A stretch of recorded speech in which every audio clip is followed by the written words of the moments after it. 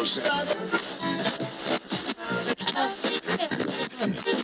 is the Eclectic Discussion Podcast. Guess who's Bazak? And if you don't know, Let me break it down for you again. Okay, party people in the house, you're about to witness something you've never witnessed before. It is my pleasure, it is my treat, it is my honor to introduce to you the man that needs no introduction. Of course he don't need an introduction, or else you wouldn't have bought the goddamn podcast. Ladies and germs, get ready for The E-double-E. AKA Kid Dynamite!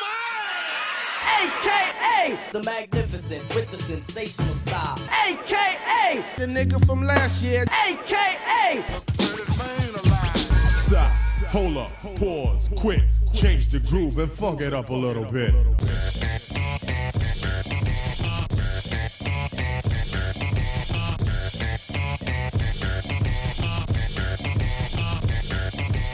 the fuck is this? E. Temperamental, I snap quick, very touchy. The E-double-E. Over and over. You incognito. Taking it easy. Who the fuck is this? E. Cocky, crazy, ill man, rowdy.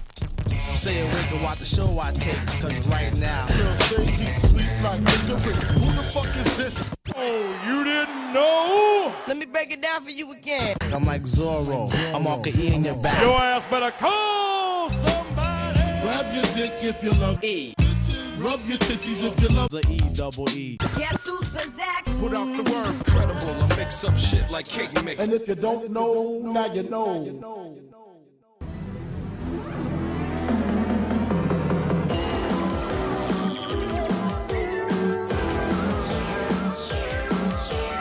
The recognized symbol of excellence in sports entertainment. There's fast and furious action here this week on the Superstars of Wrestling. Hello, everyone.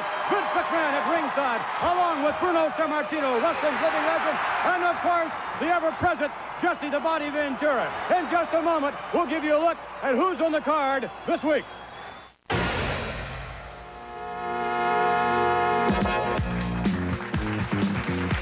Welcome back to the show, the Eclectic Discussion Podcast. That means I'm me, and you're you. Thank you for listening and retweeting and posting and whatever you're going to do after you listen to this.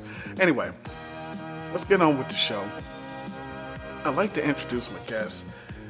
This guy's no stranger to podcasting. He's no stranger to this podcast. Or he's no... Yet he's a stranger. I do ride around in a van, folks. Yes. Hashtag stranger danger. I'm Chris Hansen with Dateline NBC. No hashtag KT. Yeah. He puts the gorilla in monsoon. He's reeking of Coty Wild Musk, aka Bored Alfred Hayes. The number one representative of 1877 Cars for Kids. KAR's Cars for Kids? Yes. Ladies and gentlemen, classic material. Hey, cut the music. What I'd like right now is for all you fat, out of shape, podcast EDP platypuses, keep the noise down while I turn my mic up and show you ladies what a real podcast guest is supposed to sound like. Oh, no. Now hit the music. Why am I airbrushed right there? I ran out of Cheryl Roberts tights, so, I gotta have this eclectic, the eclectic special made. Hashtag pelvic sorcery. Yes. Ladies and gentlemen, Mr. Material, welcome back to the show. Hey man, it's good to be back. I've lost count, but I think this is either 5 or 6 time guest. So take that 12 pal. Take that Spinderella, if I may. Like Honky Tonk Man is the greatest Intercontinental Champion of all time. I will be the greatest guest of podcast EDP of all times, and don't you forget it, folks. Shots fired. Ratings gold. Do you have a shot left over for Rashani? Who? Oh damn. Today's episode, we're talking WWF Superstars. Now this is 1986 to 1993. This is pre-Attitude Era. Yep. This is when we were growing up and we had the rubber figures, and there's a whole bunch of things going on with the gimmicks and the inception of entrance music and everything. Mm-hmm. Now, with that being said, what are your memories of the WWF in that time span, that era? Well, I mean, you're talking about the 80s and really coming off of the first WrestleMania, which was in 85, with Hulk Hogan and Mr. T, that tag team match, and the Rock and Wrestling era. So from 86 onward, it was just bananas because wrestling was at its peak of popularity, and we were getting all kinds of awesome moments and gimmicks and characters. You had the Rock and Wrestling TV show, the cartoon show was a big. Hulk Hogan was huge. He was a massive megastar coming off of WrestleMania, of Rocky and all other things. Then you had big names like Macho Man Randy Savage and Ricky the Dragon Steamboat, and then you had those heroes. You had villains. You had the Honky Tonk Man and Ravishing Rick Rude, and then later on was the Ultimate Warrior. So you had all these great characters coming in, and then you had awesome shows. Not only the Superstars of Wrestling or WWF Superstars on the Saturdays, and then Wrestling Challenge I think came on Sundays, but you also had Saturday Night's Main Event and all these different specials. Then you had the pay-per-views. And even if you didn't have cable, or if you couldn't call your cable provider or your satellite provider for your closed circuit TV, but there you go. You could just go by a friend's house and watch pay-per-views. And pay-per-views, it was not just WrestleMania. It was WrestleMania. Then it became Survivor Series, a Thanksgiving night tradition. Back when it was on Thanksgiving night, you can finish your meal so quickly, just so you can get in front of the TV and watch the Survivor Series match. I'm so jealous of those people. This was back when your satellite dish was the size of small garages. Yeah. So that was when the Hulkamaniacs would go up against the Macho Madness, Team Macho Madness or something like that, They totally ruined the format. That was great when you had your team. They would go around recruiting for teams and people say, nah, get out of here. Yeah. And some of the teams would have tag teams on them, so it gave them something to do. And it was a great way to fill the roster. And also SummerSlam. Survivor Series was one thing because that, you had your Survivor Series team matches, but you also had SummerSlam, which was basically right after WrestleMania, still the big moment in the summer, where you had your big pay-per-view event, and also the Royal Rumble. The 30-man over-the-top Battle Royal, which was also great at the beginning of the year.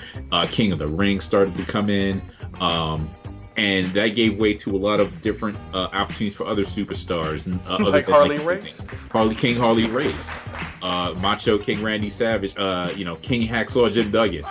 King Haku. Oh, my God. From the island of Tonga. So all these big names. Managers were awesome.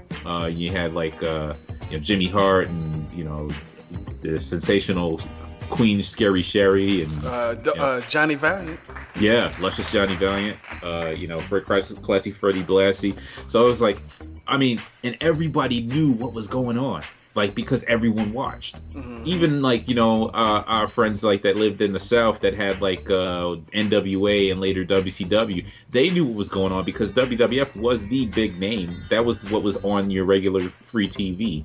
So we would watch wrestling and go to school and play wrestling, with our friends and stuff, and jump off the top rope. I'm Macho Man, and do flying elbows and all the stuff that they tell kids not to do at home. We were doing. So so you would go outside and one of your friends would be like, I'm Macho Man, and then your other friend would be like, well, I'm Hulk Hogan, and then your other friend would be like, I'm Ricky Steamboat, and the classic would be like, well, I'm Uncle Elmer.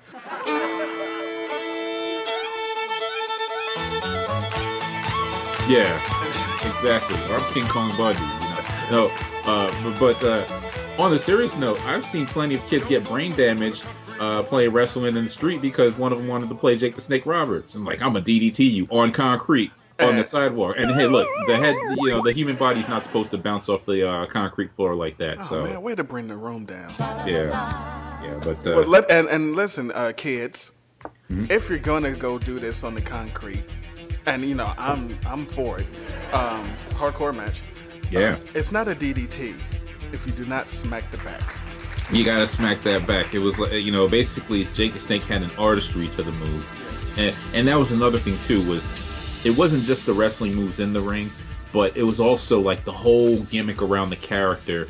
They had vignettes. Before Mr. Perfect debuted, you had like little videos showing, hey, this is why I'm perfect. He would throw a football to himself and catch it on the other end of the football field. This is before Vine. Yeah, he would shoot like 13 baskets in a row or play half court.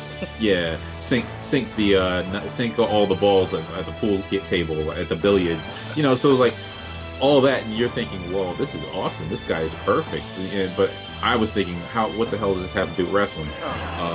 But at the same time, it was like that hype got you so ready to see this guy when he debuted, and you got to know the characters. And it wasn't just the wrestlers and the managers, but the commentators. You had Jesse the Body Ventura, with the feather boas, and he always had on an earring. Some kind of weird glasses. Shades. Yeah, tie-dyed shirts. Or you had Vince McMahon with "What a Maneuver!" I was hoping we would get the classic McMahon impersonation. Oh no! And here's the thing: I thought Vince McMahon was the awesomest back in the day because he called everything, but like with the WWE Network and watching that now, and I paid my $9.99, folks. So I'm watching that. Anytime I see him in one of these old matches, and this isn't before Mr. McMahon, but back when he was Vince McMahon. Yeah, this is when we just thought he was some crumb commentator. We didn't know he owned the whole thing. I didn't know he was signing the checks. I thought he was like punching the clock like everybody else. And he had on the same tuxedo with like the red little bow tie. It didn't matter if it was like Superstars or Wrestling Challenge or some like house show on a Tuesday night. He had on a tuxedo. Him and Mean Gene and Howard Finkel were the only ones that wore tuxedos. Everyone else just wore suits or, whatever Jesse wore. And he would always call the match the same way. It was, most announcers would call the match, and Brutus the Barber Beefcake's in the ring, and, Colin will tie up, and to the Irish Whip to the ropes. Vince McMahon would call the match. And here we start the match, and here's Brutus the Barber Beefcake making his way down to the ring, and he's going to Colin elbow tie up, and he gets, and what a maneuver. And that's the thing with Vince. He knows wrestling. I mean, heck, he grew up around the sport, and he inherited the company from his father and everything, and he bought all these other territories. He knows the moves, but he refuses to call them. All he does is go, what a maneuver. What a devastating maneuver by Brutus the Barber Beefcake. And we'll get to Brutus Beefcake later on. But come on. Yeah, when we talk about like overrated wrestlers and stuff. How dare you? Oh, come on, dude. Really? Come on, not Zodiac. Anyway, okay. Yeah, but pro wrestling was the shit, folks. Other than ninjas and superheroes in the 1980s, it was all about pro wrestling. Yeah, you're right, because we did have our throwing stars, and we would pretend we had capes. The Saturday Night Live, the Saturday Night main event with when Oka Elmer got married. Yeah. Shouts to cousin Luke and Granny Kim. The Hillbilly family was incredible. It was, man. We were dancing jigs in the ring every time they came to the ringside and everything. Barefoot. And that song came out. Yeah. Dude. Well, this era, this 86, 93 era, who were your 5 favorite wrestlers to watch? All right, this was tough because I've got a lot of favorite wrestlers, but in terms of wrestlers that I enjoy watching their matches, I'd have to go with number 1, and then the number 1's easy, Ricky the Dragon Steamboat, because shouts to the ring bell. Yeah, but to do what he did, I'd like to ask him a general question, Savage, and that is, coming off the top rope with a 20-pound bell, let me ask you something, my friend. How much control do you feel, do you think you had jumping off the top rope and coming down on my throat with that bell? Well, Ricky, there's no question from that height with a bell, there's no way he had any control whatsoever. That's understandable, and that's the reason why I talk the way I do. It's your fault. And the reason I feel the way I do towards you, Savage, it's also your fault. I'm not crying over spilled milk. Believe me, I'm giving you warnings. Warnings, my friend, that wherever we should meet, talk to some of my opponents and what they've done to me in the past. Kenny, you've seen them. When this dragon gets on fire, his opponents burn. Because he had the martial arts gimmick, and he would come in and do and the thing was, he was not like really a great he wasn't like he didn't come in and do like Jackie Chan type stuff. He just had stances. Yeah, he had stances. He was just doing regular wrestling moves, but he would come in come in and do the whole pose and the crouch and everything, the 3-point stance, and he would do some kicks and some chops and some stuff to the neck or whatever. So it was he gave that impression that he was really like a Bruce Lee type of wrestler. And it was kind of I think he invented Ultimate Fighting. You think about it. You got a Bruce Lee character in a wrestling ring, mixing styles. So basically Ricky the Dragon is responsible for MMA. There you go. Bow down to a true pioneer there. Other than him, I also mentioned another opponent of Ricky the Dragon, Jake the Snake Roberts. Not only in the ring, with the DDT and all the different moves, and he really slithered like a snake, but also outside the ring, he would cut a great promo in the shower. Yeah, exactly. He would basically sell the match with just his words. Hulk Hogan would get in front of a mic and say, "Well, me, G brother," and this and that. You'd be like, "Oh, I gotta see Hulk Hogan fight this guy." Jake the Snake Roberts would get in front of a mic and tell Mean Gene about a match, and it was. You not only wanted to see the match, you wanted to see somebody get hurt, whether it was him or his opponent. You were like, "Oh, damn, it's about to go down." He is not playing around. And on both sides, back when he was a bad guy, he made it seem like you wanted to kill this motherfucker. Like, damn, he put his hands on Miss Elizabeth, that kind of thing. And then later on, he would talk shit about the honky tonk man hitting him with the guitar, and you were like, "Oh, yeah, get him, Jake the Snake," And so it was he was awesome. Third, I did his bit at the top of the show in terms of bad guys, Ravishing Rick Rude. And I think he's one of the greatest villains ever in pro wrestling. No doubt. Because not only did was he obnoxious, but he was also a ladies' man. He looked great. He would come in and show the washboard abs and the physique, and he would do the gyrations in the ring, whatever, and the ladies went wild for that. They would take photos, and they would want to come in the ring and have him gyrate on them or whatever. But beyond that, it was just a matter of he had Bobby the Brain Heenan with him, and he didn't need him. It was Bobby the Brain Heenan was a great manager, but he was great for most managers were there for wrestlers that needed the help to get over or to basically be more effective. Bobby the Brain Heenan just turned Ravishing Rick Rude from great to legendary in terms of his status, because he would just come in there and it didn't matter if it was a Hulk Hogan or Ultimate Warrior or Jake the Snake, he would just make them feel like shit.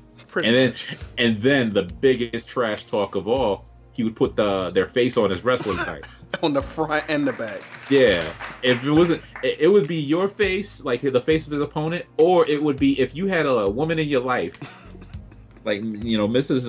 Cheryl Roberts. We got to know Jake the Snake's wife just from that angle alone. Hilarious. He put her face all right there on his pelvis, on his crotch there. So when he wiggled, you saw Cheryl's face and just moving, or Miss Elizabeth or somebody else. Oh, so damn funny. Fantastic. The last two guys are baby faces, meaning good guys for anyone not familiar with pro wrestling. But the Junkyard Dog, he got the party hype. By the way, yeah. With Jake, when Jake put the Cheryl Roberts on there, WWF didn't know anything about it. They didn't. Oh, and didn't he rip his tights off? Yeah. Yeah, Jake got in the ring. Ravishing Rick Rude had the tights on, and he ripped them off, and he was bucket naked. And I don't know if they had censors or what, but if they had a black barb at the time. But I just remember seeing ass, and I was like, "Whoa, my gosh, this is crazy! He just ripped his tights off." That was just the mere fact that he just busted out and nobody knew and everybody was pissed off. Yeah, not even the seamstress in the back knew, Janice or whoever. She was probably like, I had no idea. All right, now who gets the party started? Who the Junkyard Dog.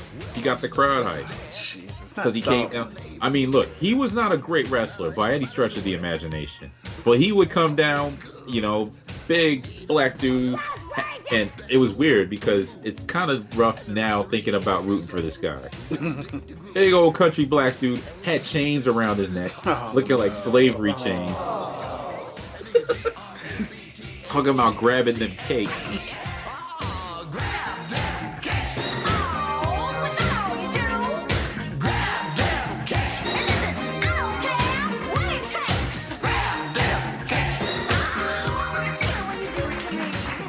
Wait a minute, is that all he do? He didn't care what it took either. Oh, okay. And another one bites the dust. And on his wrestling tights on the back was in big letters thump.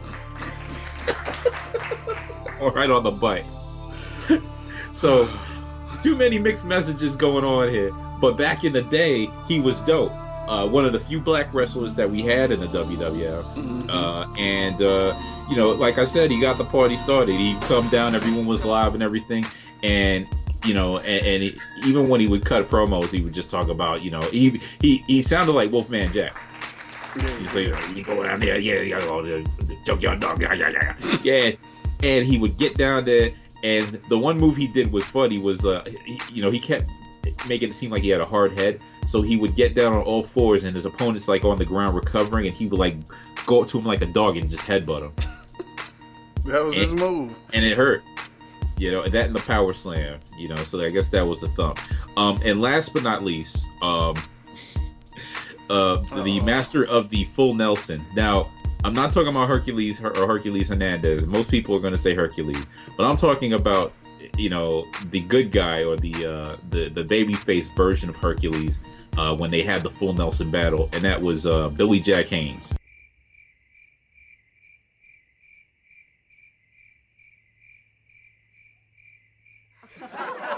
You are bringing up Billy Jack Haynes. Billy Jack Haynes.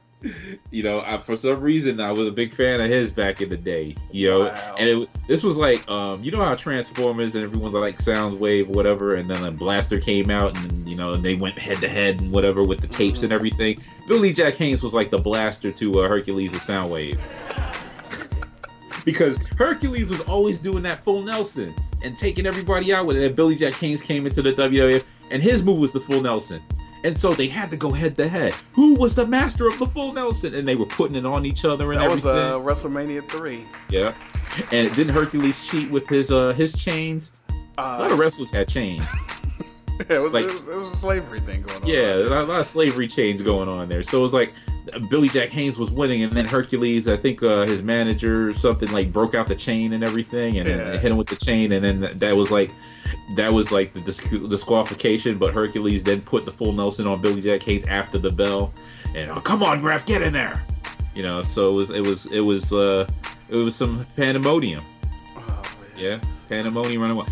I left off a lot of names. Hold on, because you're gonna use some of my names. Oh no, as I say, that was my top 5. What was your top 5? My top 5.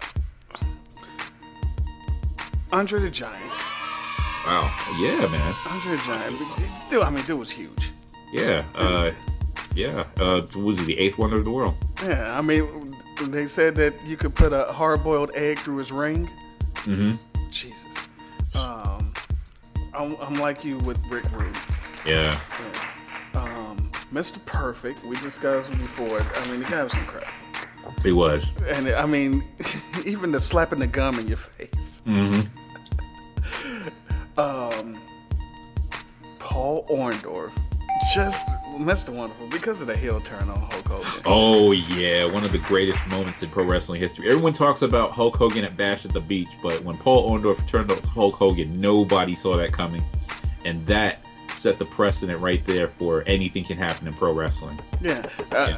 For the people playing at home, it seems like most of my lists are people that turned on Hogan. Andre the Giant turned and ripped his chain off. Yeah. And Paul Orndorff. Andre, what are you doing with him? What are you doing with Bobby Heenan? And then, of course, my number one of all time.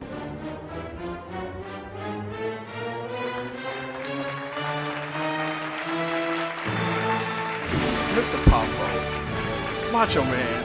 Yeah. Oh, I was gonna say. I thought you were gonna say Leaping Manny Popo, aka the Genius, with the the poet frisbees. laureate of Yes. the WWF. Though, He did have some bars though. He had some dope rhymes back in the day. He had bars.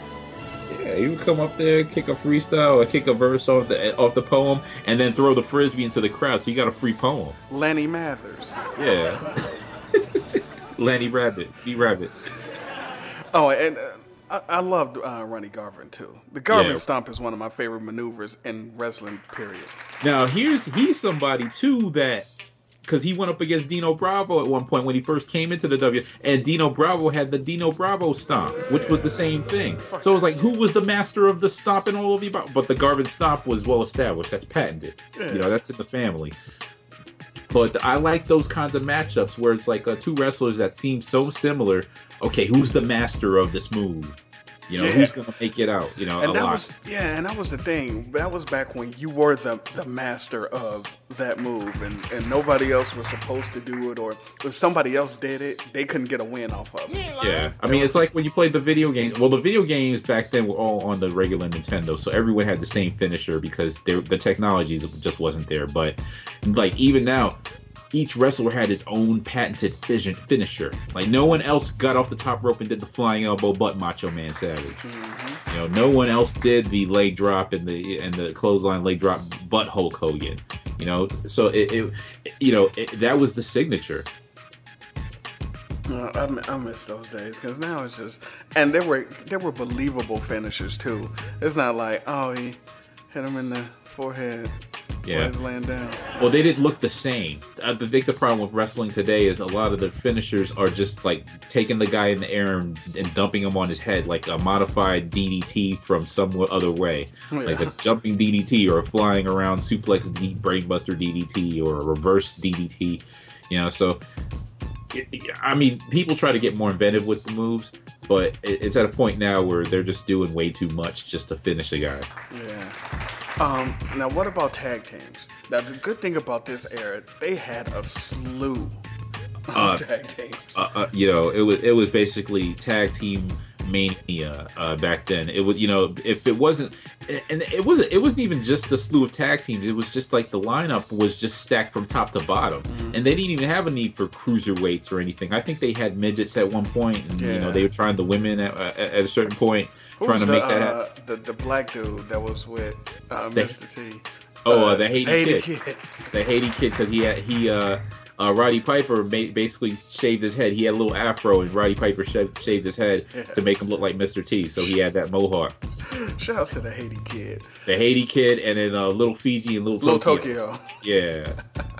And who was it that got squashed by King Kong Bundy? That one, Little Tokyo? That might have been Little Tokyo. or Little Fiji or so, one of the two. It was like a whole gang of them, and Hillbilly Jim came to their defense. Now, who were your top 3 favorite tag teams back then? Oh, man. It's hard to narrow it down, but yeah. I got to give an honorable mention. They're not on my top list, but the Iron Sheik and Nikolai Volkov. Just for the fact that they had the greatest, like, pre-match ceremony of all time. Yes. Which was because Nikolai Volkov was the Russian, you know, from Communist Russia back in the 80s, and Iron Sheik was from Iran. So before the match started, Nikolai Volkov would ask that you please rise for the singing of the Russian national anthem, and he would get up there and sing it. The whole thing. Yeah, and then Iron Sheik would follow that up with Iran #1, Russia #1, America. Hock and spit. And everyone was like, USA. I mean, basically, they made patriots out of everybody in every arena watching that show. just automatically. You know, although as a tag team they weren't that good. Tops was the Hart Foundation for me. You know, they held the belts a few times and they were great, and they feuded a lot with the British Bulldogs. So between Bret the Hitman Hart, best there is, was ever will be, and then you know, and then Jim the Anvil Neidhart, with his tag partner, managed by Jimmy Hart. They went up against the British Bulldogs, Davey Boy Smith and Dynamite Kid. Now, the British Bulldogs jumped the shark with Matilda. As soon as they brought that stupid mascot, the Bulldog, in there, they started to fall off, and rightfully so. With the Hart Foundation, they went from bad guys to good guys, but one of the great things about the Harts was they had Jimmy Hart in their corner, and they would cheat to win. They would use any means, and that included referee Danny Davis, or Dangerous Danny Davis. Yeah. Who ended up, I think that was kind of a jump to start moment with them, was when they had Dangerous Danny Davis with them. It was like, oh man, now they got to do six-man tags and crap like that. Third,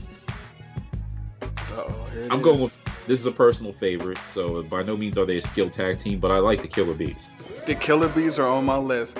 Brian Blair and Jumpin' Jim Brunzell, man. I wish Sheiky Baby was here to see what he thought about that. Yeah. Jim Brunzeller and that jabroni Brian Blair. Brian Blair, right. Brian Blair, you are another faggot son of a bitch, no good lowlife. So I want to let you know, you are punk, you are fag, you are punk, little gay, worse than Michael Jackson. It was a great feeling. I have a lot of respect for them. His partner, Jim Brunzeller from Minnesota, great athlete, great high jumper, but that little punk, Brian Blair, another little fag, worse than Michael Jackson. And I didn't like him. I didn't like his attitude. He was a punk. I can break his fucking back. Break his back, make him humble, and then fuck his ass. I didn't do it in the Pontiac, Michigan, because respect my sport and respect Mr. McMahon. You were a professional. A professional. Otherwise, was ready to do it to him, all country way, make him humble, suplex him, put him in a camel clutch, break his back, and then fuck his ass, make him humble to respect our shit. And I didn't do it because for the God and Jesus. But I mean, the gimmick under the ring with the masks. Yeah. Oh yeah. They when they brought the masks in, that was pretty cool because it gave them something new. But just even the fact that they had, like, you know, trunks that had like the bee pattern on them, and you know they had like the wristband. Everything was like bees. Yeah. You know, so it was a character, and you know, when you're a kid, any wrestling gimmick that was like a character was great. You know, which brings up well, what are your other two in the top three? Okay. In terms of tag teams. All right. My favorite. Now see, my favorite all time is Demolition. Demolition is sick. I love Demolition. Demolition is my favorite tag team of all time. Yeah. And let's make it clear something about Demolition. I mean, the first impression that people had, and I had it too, was, oh, these are just knockoffs of the Legion of Doom or the Road Warriors. Which, yeah, they were. I mean, they were basically, Vince saw what they were doing up in the NWA with the Road Warriors and the AWA and said, okay, we need a tag team like that. So paint their faces and make them look tough. And give them some spikes. Yeah, they gave black S&M leather, so these guys look like you know, they look like they have a mistress or dominatrix that they report to at home or something. And they did the studs with the spikes. And they were all, I mean, their in-ring style was crazy because rather than just put you in wrestling moves, they would just come in there and double team you and beat the shit out of you. Like, just pummel you until you bled, you know, like boom, boom, boom, boom. Yeah, I mean, it was crazy. I loved it. I mean, it was always just axe handles to your back the beginning of every match. Yep, they lived up to their name, Axe and Smash. Exactly. And they had the awesomest entrance music ever. I mean, even more awesome than what the Legion of Doom came to the ring to. So, exactly. Yeah. And another plus, when they first debuted, they came in under the tutelage of one Mr. Fuji. Listen, You do not. Is the only person ever that you have to be under their tutelage. You're not managed by Mr. Food under the tutelage, so we'll get to that later. And what's your other favorite tag team? My second favorite tag team, and then listen, just like how you threw the bees out there. I want to hear this. The Dream Team. I'll give it to the Dream Team. They were good together. You know, Greg the Hammer Valentine, Brutus Beefcake. Before he was Brutus the Barber, yeah, he was Brutus Beefcake, and he and Greg the Hammer Valentine were a great balance between, Brutus Beefcake was more agile, and he was a smaller type of wrestler, and Greg the Hammer was just like, he was just a powerhouse. Yeah. But at the same time, he was a technician. Like, he would take you out with the figure four. And he had the leg brace. That 3 years he had the leg brace, and he would turn it around and put you in the figure four. Now, true that. I got one honorable mention. Okay. Because if we did top 5, they'd be 4. I got a few, so let's go. Powers of Pain. Powers of Pain. Yeah, I didn't even think of them. Barbarian and Warlord. They were dope, but to me they were more like, okay, we got Demolition, we might have the Legion of Doom coming in. Let's have somebody else that they could go with that could have the face paint. So I mean, but they were awesome. I got a few here. Who, Dino and Earthquake? No. No, I should say the Quebecers, because really they were in 1993, back in the first year of Raw. They were pretty funny. Where are the Bounties? The Rougeau. The Rougeau brothers were awesome because they had that cool song too, All American Boys. The Rougeaus were All American Boys. Yeah. Although they were like French Canadian, and they, and then Jacques and Raymond. You had to say Jacques and Raymond when you said the Rougeaus. Power and Glory. Okay. Yeah, Paul Roma and Hercules. That was a pretty good mix. Of course, the Rockers. People are going to say, hey, but what about Shawn Michaels and Marty Jannetty? But hey, all that shit went out the window, out the barbershop window. Pun intended, huh? Exactly. And there were no Can-Am connection. That was the next one I was going to say. That was Tom Zink and Rick Martel. And that went by the wayside. I think Tom Zink had to leave the company, and so Rick Martel had a new tag team partner in one Tito Santana, and they became Strike Force. And then that became another turn where Rick Martel turned into a bad guy. He turned on Tito Santana, or Chico, as Jesse Ventura called him, and Strike Force was no more. But we got the model Rick Martel. Yes. And of course his fragrance arrogance that he would spray on people's faces. Didn't he spray that on Jake? Yeah. And he sprayed it on Jake the Snake, and Jake the Snake started wearing white contacts that make it seem like he was blind. Yeah, he was blinded by the arrogance because the cologne was in a bottle that one of those old canisters that you would put bug spray in. Yeah, like the old school beekeeper. Yeah. Like a smoker or something, Yeah. I mean, WWF went all out with their characters, man. Just make it. I mean, it was basically like watching a cartoon with these guys. Yeah, and you either had an animal as a gimmick, or you had some kind of accessory. Yeah. Yeah. What? There was another. We don't want to count the Bushwhackers. Oh my gosh, Bushwhackers. Were the Moondogs around at that point? They were. Shout out to Parts Unknown. Yes. All the Moondogs were from Parts Unknown. It didn't matter if it was Moondog Spot Rex or or Moondog Joe. Don't forget the Head Shrinkers. The Head Shrinkers. Yeah, Samu and Fatu. Before he was Rikishi, he was on the Head Shrinkers. Yeah, I couldn't believe I didn't know that. Yeah. So really, when you see the Usos, Rikishi's sons, twin sons in the ring now, they harken back to Rikishi's days as the Head Shrinkers. Because there was a lot of similar stuff, and they were managed by Alpha the Wild Samoan. There were a lot. The Colossal Connection made no sense as a team. Yeah. Oh, we're forgetting one of the greatest tag teams of all time. Orient Express? No. Oh. They were managed by their Dr. Style Slick.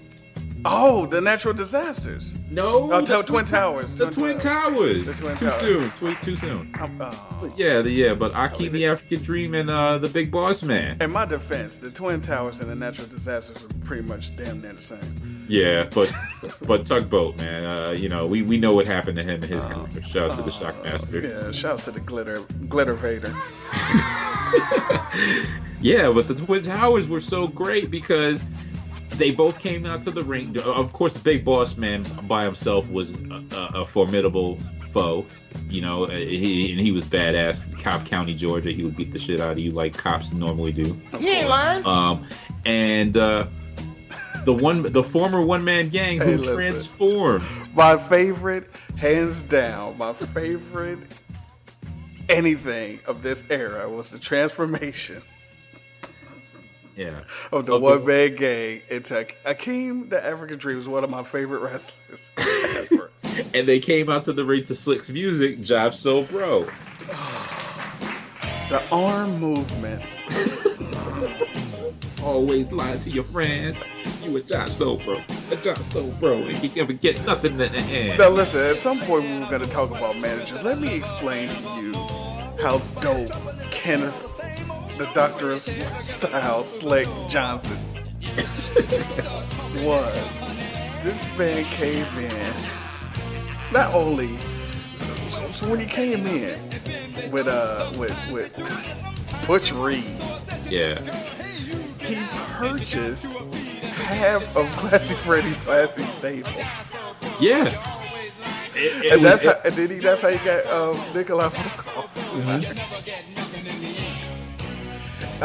He got, and then he sold. He hustled it.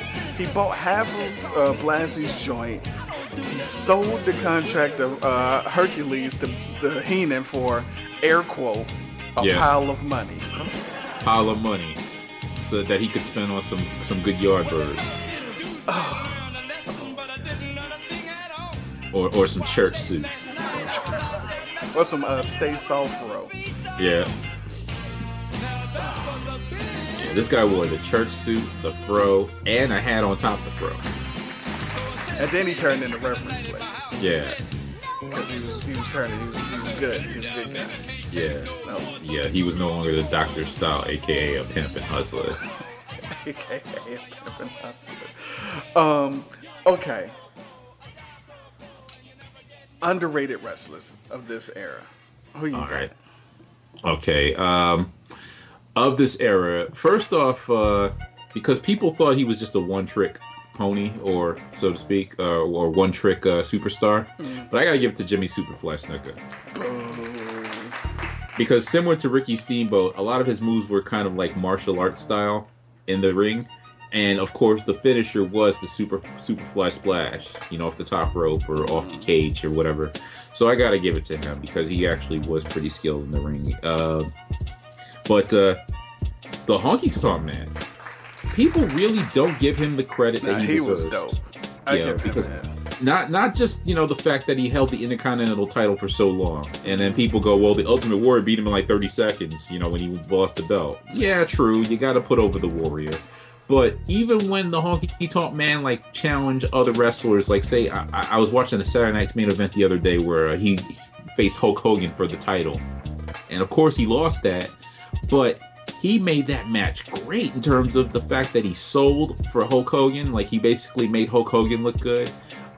He threatened to use the guitar on him and everything. He used the manager. I mean, he did the begging in the corner. And then even before the match, the promo for the match, he got all the Elvis references in. He was like, yeah, I'm going to take you to Heartbreak Hotel, but, don't worry about your blue suede shoes, but you're going to be in the pink Cadillac and you're going to be, going to feel lonesome tonight. And so he put all that in there in just like one promo and sold the match right then and there. So it was like by the time Hulk Hogan got on the screen with the, well, Mean Gene, you were already going to watch this thing because you wanted to see Honky Tonk Man get his shit beat in. So. Oh, and don't forget Peggy Sue. Peggy Sue, yeah. Peggy Sue was Jimmy Hart and Drag. Yeah. And then sometimes it was Sherry Martel. And why was Jimmy Hart all of a sudden the Colonel, Jimmy Hart, when he was with the Honky Tonk Man? But he managed everyone else. He didn't have that rank anymore. No, he was just the mouth of the South.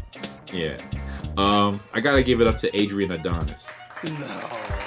Yeah.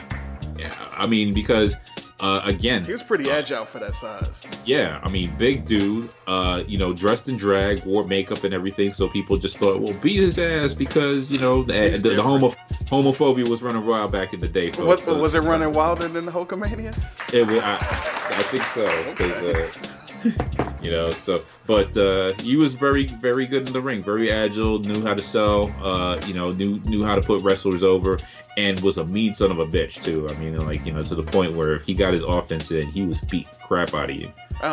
Adrian Adonis, fun fact. Yeah. When he was before he turned into adorable Adrian Adonis, and he was the bad guy. Yeah. He turned into the adorable Adrian Adonis right after Piper's Pit, and the leather jacket, the black leather jacket that Adrian Adonis used to wear, he gave to Piper. That's the black jacket that he wears, that he always wears, because of that segment of Piper's Pit. Adrian Adonis gave it to him, and he turned into adorable, and he kept that leather jacket ever since. Wow. Well, it was a trade because guess what? He ended up taking Piper's Pit and turning it into the Flower Shop. Flower Shop. We'll get to that a little later. Yeah. One more. Honorable mention to Owen Hart, aka the Blue Blazer, because he was a nugget, right? He's not a nugget. Enough is enough, eclectic. It's time for a change. But the Blue Blazer, back then, we didn't know who that was. And the whole time I was like, who is that? And then people would tell me, oh, that's Bret Hart's brother. It was like, yeah, that's bullshit, you're lying. And later on, we found out it was Owen Hart, and he became one of the all-time greats. But Doink the Clown. Doink? Now, regular Doink or Steve Lombardi? Oh, a regular Doink. Now, the Brooklyn Brawl, Steve Lombardi, I got mad love for him being from my hometown Brooklyn, but trust me, he was terrible. I mean, he knew his role. He basically was only there to count the lights and to basically lose to everybody. He was him and Iron Mike Sharp and Barry O and Barry Horowitz, they were the Washington Generals of pro wrestling. They were there just to lose. I would have been surprised if any of them won any matches. But Doink, huh? Doink. By the time we got to the early 90s, and we got into the Doink the Clown era, this is after a little late in the Superstars, but we got Clowns and Razor Ramon and Diesel and all these guys coming in. We weren't watching wrestling anymore. It was like high school, college, and it was like, wrestling is for kids, man. Fuck this shit. And you would tune in and you'd see Doink the Clown and you'd be like, oh, fuck this. I ain't watching no stupid ass clown. Exactly. And so a lot of people didn't even watch him wrestle. But watching him wrestle even now on the network or, the old footage, he was a good wrestler. He actually was pretty cool in the ring. So it was like, okay, you had to deal with the gimmick of him coming down, and is he going to throw water? Is he going to throw water? Oh, no, he's not going to throw water on him, Doink the Clown. Oh, what a maneuver. Oh, no, not the maneuver. What a terrifying maneuver.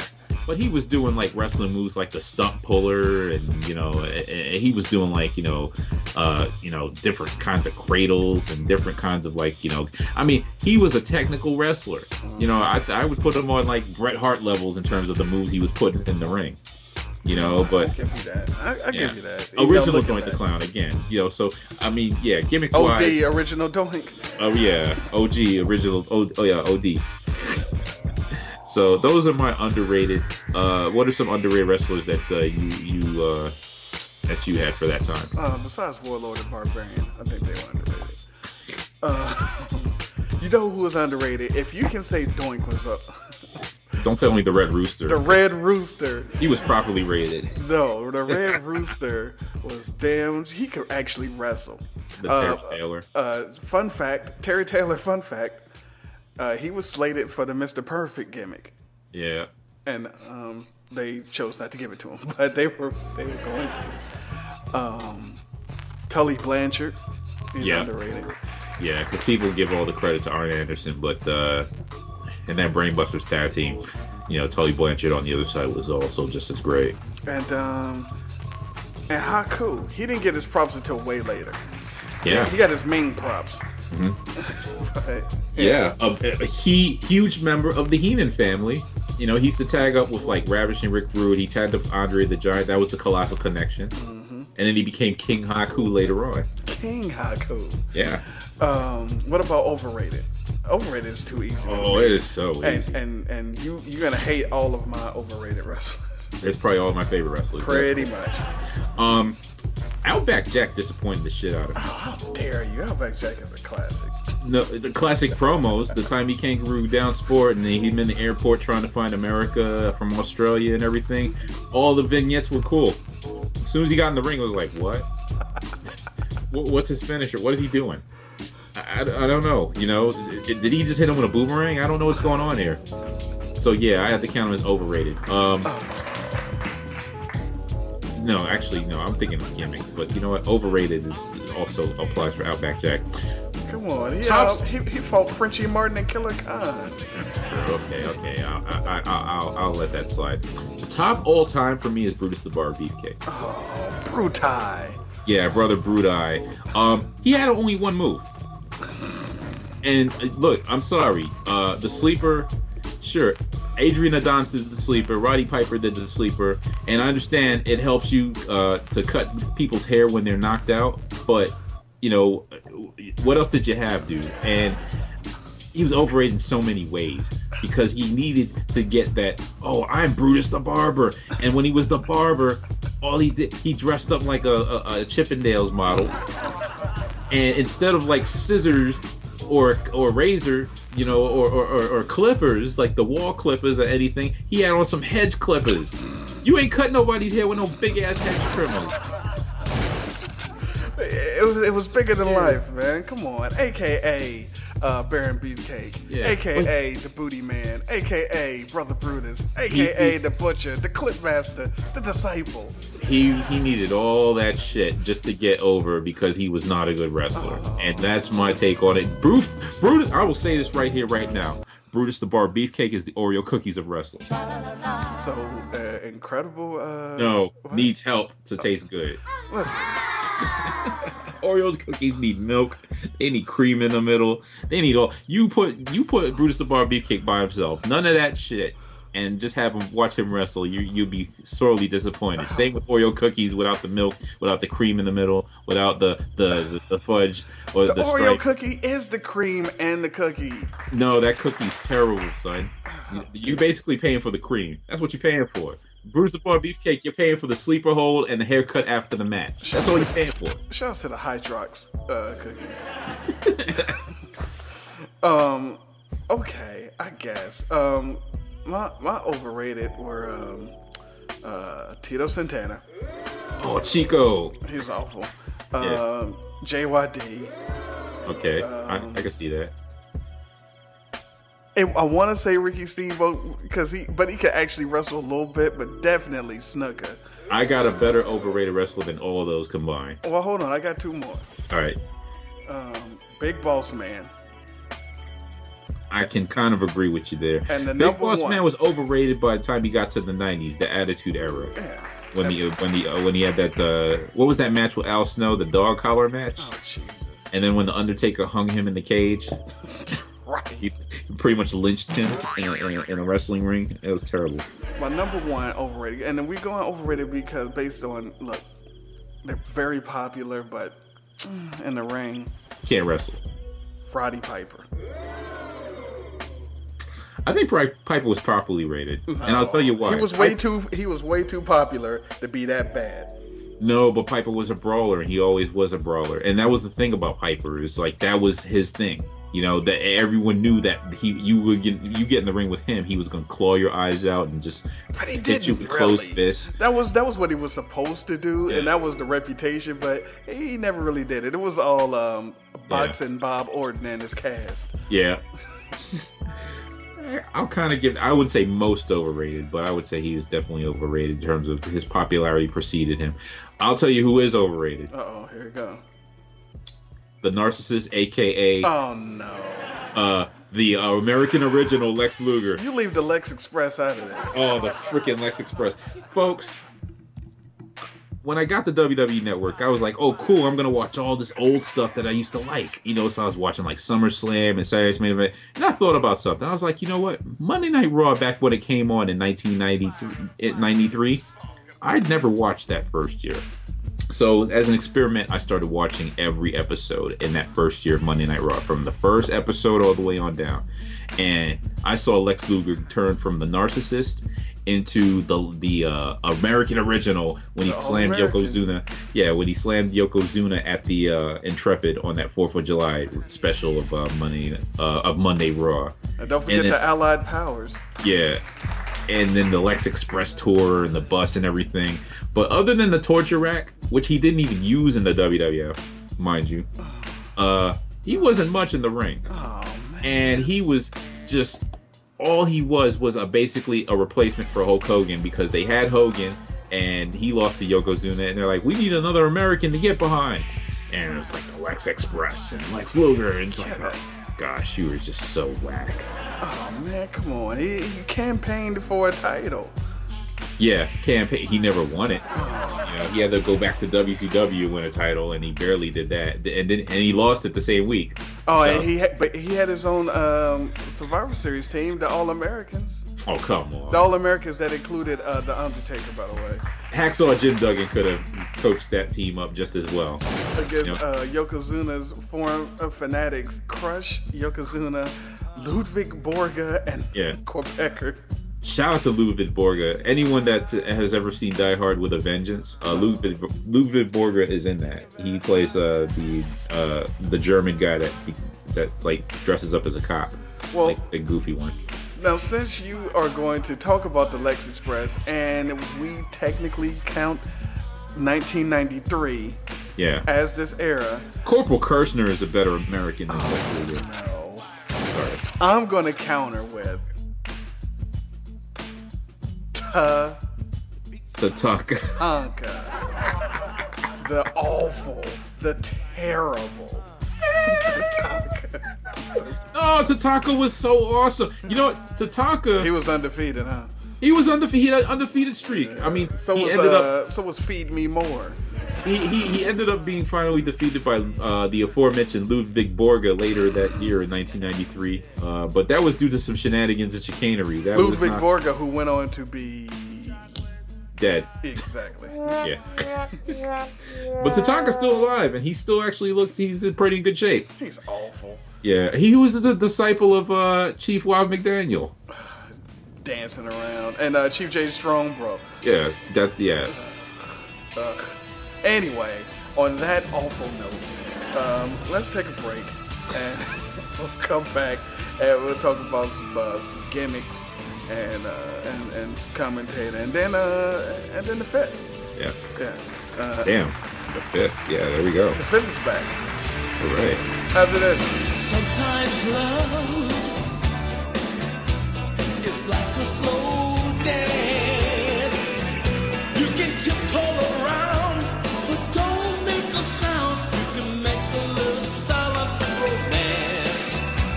But sometimes love sounds like a fight. It sounds like an argument. It sounds just like a power driver. Yeah, a power driver. Well, sometimes love. Hulk Hogan's Rockin' Wrestling will return after these messages. It's true! There are ghosts in Count Chocula! And they're here! Oh no! There they go!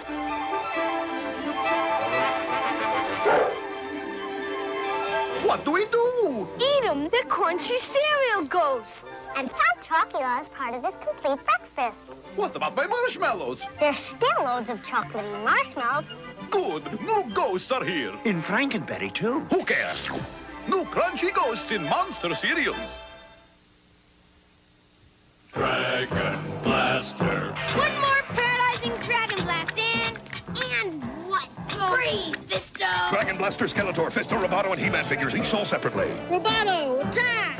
Your Dragon Blaster can't stop the most powerful robot in the universe. Oh, yeah? Freeze, Roboto! I said freeze! Dragon Blaster Skeletor, new from the Masters of the Universe collection. Other action figures each sold separately from Mattel. And now back to Hulk Hogan's Rockin' Wrestling.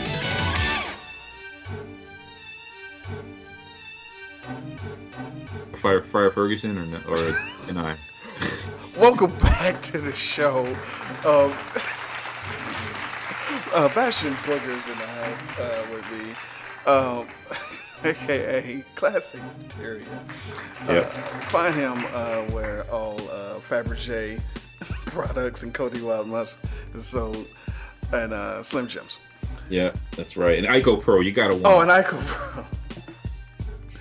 Listen, we're talking WWF Superstars. We're talking the era of 1986 and 1993. So when you come on, if you're listening, and you're like, well, what about Stone Cold? No. What about Eddie Guerrero? Yeah, absolutely not. We're not even talking Hoovy Juice. I got the Nitro podcast for that. If you go back and listen to that. Gimmicks. There was a lot of interesting gimmicks, especially in the 80s, the late 80s, and leading up to the Attitude Era. What were some of your favorite gimmicks? Now, I'm going to tell you off top.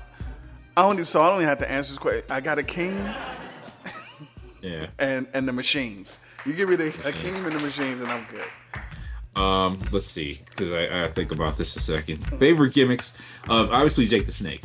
A guy carrying a snake to the ring, and then when he defeats his opponent, just puts the snake on him, and then his opponent would wake up and snake, run away, and act like a little girl. Basically, every little boy wants to have that happen. They want to basically be putting insects and rodents and reptiles on people and have that work. So, and what was worse, when punk whack-ass Ricky Steamboat brought a air quote dragon. Yeah. Fucking alligator. What was that, like it was like one of those iguanas or something, like a thunder lizard or something. So it was like, and they faced off. Like, they're facing off in the ring. Ricky the Dragon Steamboat with his lizard, and Jake the Snake with him. Was it an awesome maneuver? Yeah, it was a fantastic maneuver. I like the honky tonk man. Just the Elvis impersonator thing. That started to be really fun. Macho Man Randy Savage, dude. He's one of the greatest of all time, but I never truly got the gimmick. He was macho. I mean, I get that, but yeah. So you're thinking Macho Man, like when people back in that day, Macho Man was like the village people with hey. But this guy came to the ring with like pomp and circumstance, like playing. So it was like graduation music. Had on these huge like Ric Flair style robes with the gems and everything in them, and basically had on these super cool shades and a headband. It was basically ski goggles. Yeah, pretty much. He looked like he was about to shush down some slopes.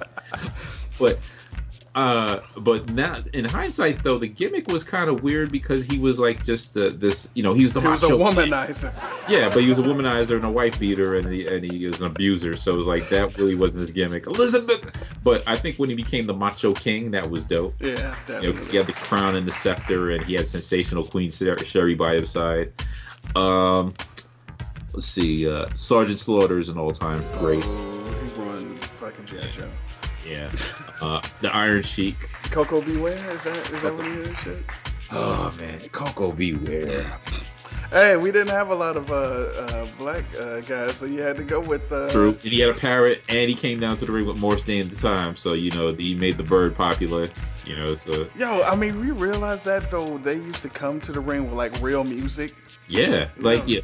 I mean, people weren't doing like suing for IP and copyright infringement back then. So it was like, boom, just come to the ring with whatever. Junkyard Dog came to another One Bites the Dust, and I think that's when Queen noticed, and then he changed to Grab Them Cakes. Yeah. But the same with Coco Beware coming out to the ring. He was hyped up and everything. Let's see. I like Mr. Perfect. You know who I liked in terms of a gimmick? That Paul Roma. No. Erwin R. Shyster. IRS. He had no place in the wrestling, though. I mean, No, here was what it was. It was Mike Rotund that has been he was in the WWF for years. Right. You know, because I remember in the first Saturday Night's Main Event or the second one, he was teaming with like Barry Windham. He was just like. Went back and forth between there and WCW or the NWA. Came back and he was repackaged as Erwin R. Shyster. And he would cut promos. He would come on. Mean Gene would interview me, talk about, all right, you tax cheats out there, Erwin, the IRS is gonna find you. And so basically, that was the thing in terms of like everyone was, instead of being humanoids or or jabronis or whatever, they were tax cheats, and everyone was cheating on their. And so his motivation for beating you up was you didn't do your taxes, and don't forget to do your taxes. And I'm a kid, I don't have taxes to do, so to me it was just like all funny. And who knew that IRS would be the father of Sister Abigail?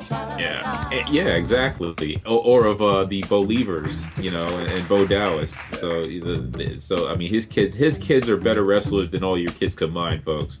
And then he was one of the first to come to the ring with a microphone in his hand, with the wireless mic, because instead of music, he would just cut the promo. Oh, you tax cheats out there, you better get your filings in before April 15th, or you're gonna be losers like everyone else in this arena. Ooh, boo! And then he would start the match, and he had a briefcase and suspenders. He wrestled like he dressed up for work and wrestled in that. Wrestled in it.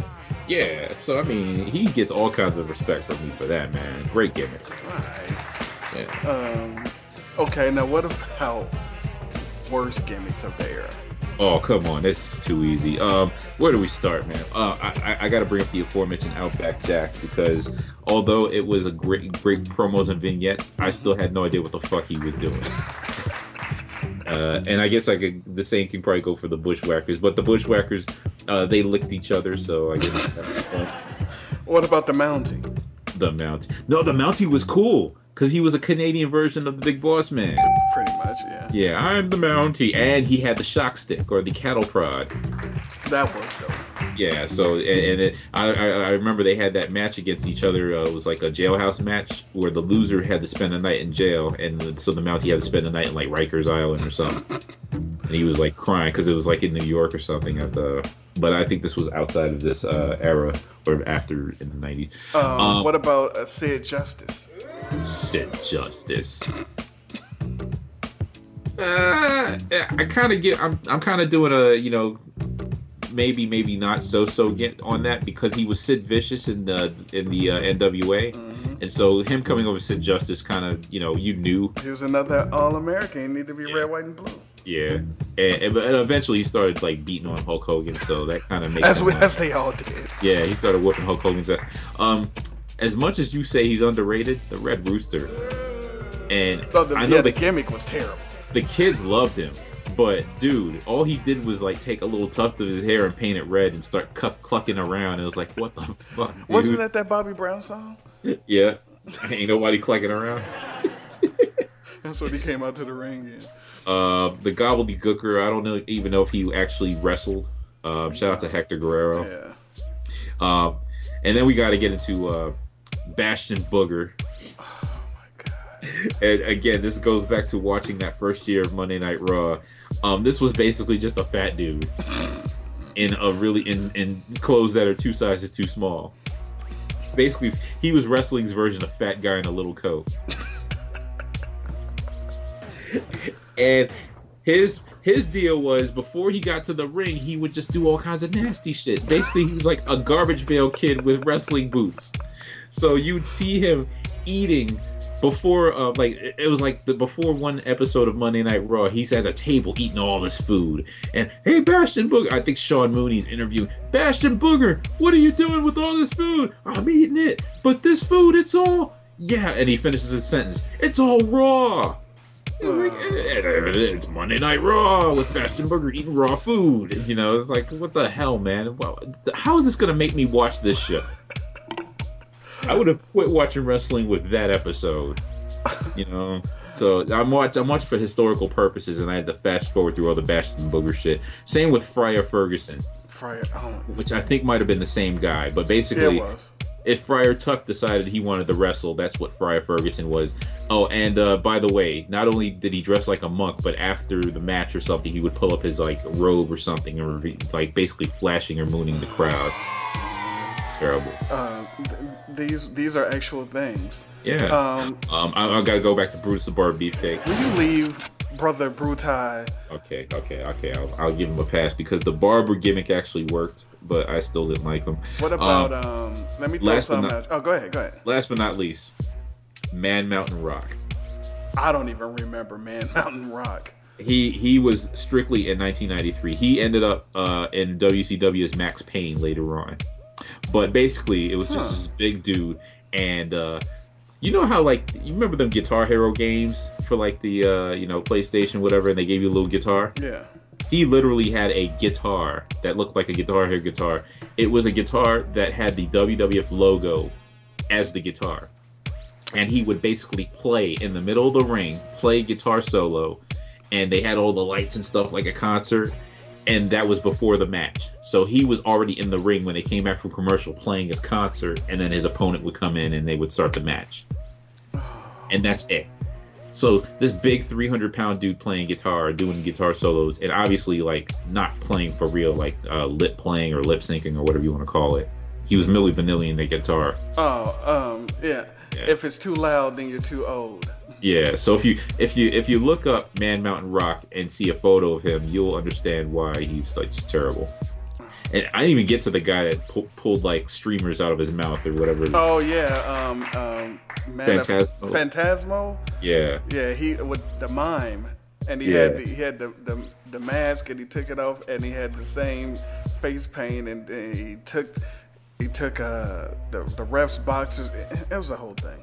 Oh, jeez. Now, we would be remiss if we didn't mention the Berserker. Oh, yeah. I like the Berserker, though. No, you didn't. Yeah, I did, because he would stare at his hand and go,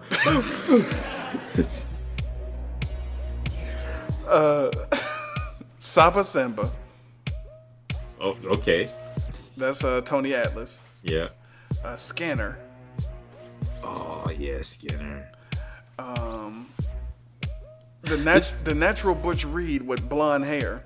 Nah, man, because that was like the precursor to Meteor Man when they had the Golden Lords. You know, he was like Wesley Snipes in Demolition Man, man. He made that cool before it was cool. No. He was Dennis Rodman back in the day. No. He was Kerwin White? Yeah. Okay. Oh, what a great morning. Max Moon. Yeah, I agree with. Although Max Moon, I don't know if he was 90 before 93. I thought he was. Okay, he might have been. Shout out to the wrestler that eventually became Conan. Let me speak on this. You know what? Don't speak on it, and don't throw your shoe. Yeah. You know what awful gimmick I thought could have been great? The Repo Man. Repo Man. Some people like the Repo Man. Repo Man, if he would have went through and repossessed people's movesets in the ring. Yeah. Like, you just go in there and just start doing everybody else's moves, like whoever he's wrestling against. I feel the Repo Man was a few years too late. If he was around back when the British Bulldogs had that dog, and he could steal the dog. Steal the dog. Repossess Jake the Snake. The snake, repossess like Damien. He would repossess like the iguana that the Ricky Steamboat was using.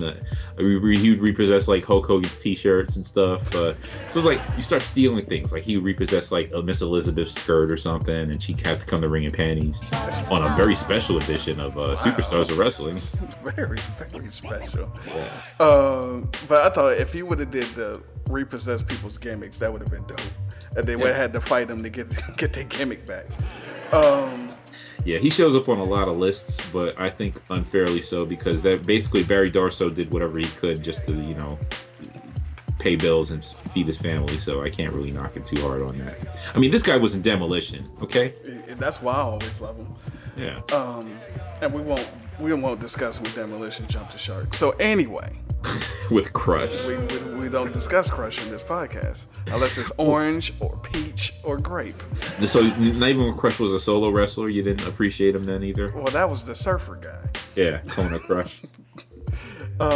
So we know in hindsight you weren't a fan of McMahon's commentating. What was your favorite duo? Oh man, I got so many favorites. It's tough to choose from these different pairings, but basically, here's the common denominator: you have to have a straight guy, or basically, your regular guy that called the action, and you had to have a guy that was a bad guy or a heel. So I would think all time, I gotta go with Gorilla Monsoon and Jesse the Body Ventura. Now, there's so many combinations. Gorilla and Bobby Heenan were great together. That's my favorite. Yeah, and when they did that talk show, it was Tuesday Night Titans or whatever, the talk show, that they were awesome together on that. But even Vince had his moments where he was good, where he was serviceable, and that was when he was paired with Jesse the Body Ventura, and most of that was like Saturday Night's Main Event. Welcome to Saturday Night's Main Event, or when he was like with Bobby the Brain Heenan on like that first year of Monday Night Raw, or whenever they did stuff. But I'll tell you, the greatest of all time is always going to be any duo that would have Lord Alfred Hayes in the third chair. Because Lord Alfred Hayes made everything better. Lord Alfred Hayes was the man. Yeah. I'll tell you who it wasn't. Actually, know it. I want to give an honorable mention to Tony Schiavone and Jesse the Body Ventura in the WWF, not in WCW, and not for any extended period of time. I would specifically just give it to them for SummerSlam of '89. Tony Schiavone is the greatest commentator in wrestling history. No, he's not. No, he's not. He jumped the shark when the WCW started going towards the NWO. Then all of a sudden he started doing all these damn stunts in the greatest night in the history of our sport.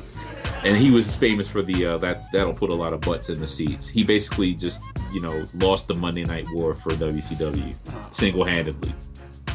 Oh, we didn't talk about the least favorites. Least favorite what? Commentators. I thought that was simple. Okay, who's your least favorite? Okay, Sean Mooney and Anybody. Exactly. Todd Pettengill and Anybody. And I don't even know if he commentated any matches, but I hope he never does. Tony Schiavone and Anybody not named Jesse Ventura. So if he was paired with say Bobby Heenan, he couldn't put Bobby Heenan over to save his life. And any guest commentators. Shout out to Bob Uecker and Susan St. James at one time. And then, of course, if Vince is riding solo or Vince is with a guest commentator, didn't work. Because all you heard was, and here we go, and what a maneuver. That maneuver. Yeah. So you heard of shades of Vince McMahon, or Mr. McMahon later on with the what a maneuver when he got his voice he would get him into the Irish whips in the top rope, and what a maneuver. It was damn, Vince, just, pick a voice. Why don't you use your inside voice, Vince? Oh, shit. Yeah. Okay. Now. Yeah. What elements of that era would you like to see in today's wrestling? Since you still watch. Of course. You paid your 2 bits. I do. 6 and a shave and a haircut. No more bad guy authority shit. It was cool when it was Austin versus McMahon, or when it was McMahon, the McMahon and Helmsley era, or the corporation, or the corporate ministry. It was cool back then. It was new and different. Now every wrestling show is let's all fight our boss, and let's have the boss be like this, the tyrant and everything. I liked when the authority figures in wrestling were actually just authority figures and nothing else. So bring back President Jack Tunney. Yes. I don't care and the championship committee, for real. Yeah. I don't care if you got to exhume his body, but put him back in his office and have the ruling from President Jack Tunney, and then every commentator would be, oh well, President Jack Tunney ruled this, and they would have that, and they would have judges at ringside too. Yeah, although the match was still called by a pinfall, but the judges would say, "Oh well," just in case it was a draw. Yeah, but that was a good opportunity to put celebrities in there, or just people at random or something. Even WCW had judges, they had Jason Hervey at ringside for judging something. I was like, well, what the hell? Why is the kid from the Wonder Years judging anything? Come on. What would you do if I sang out of tune?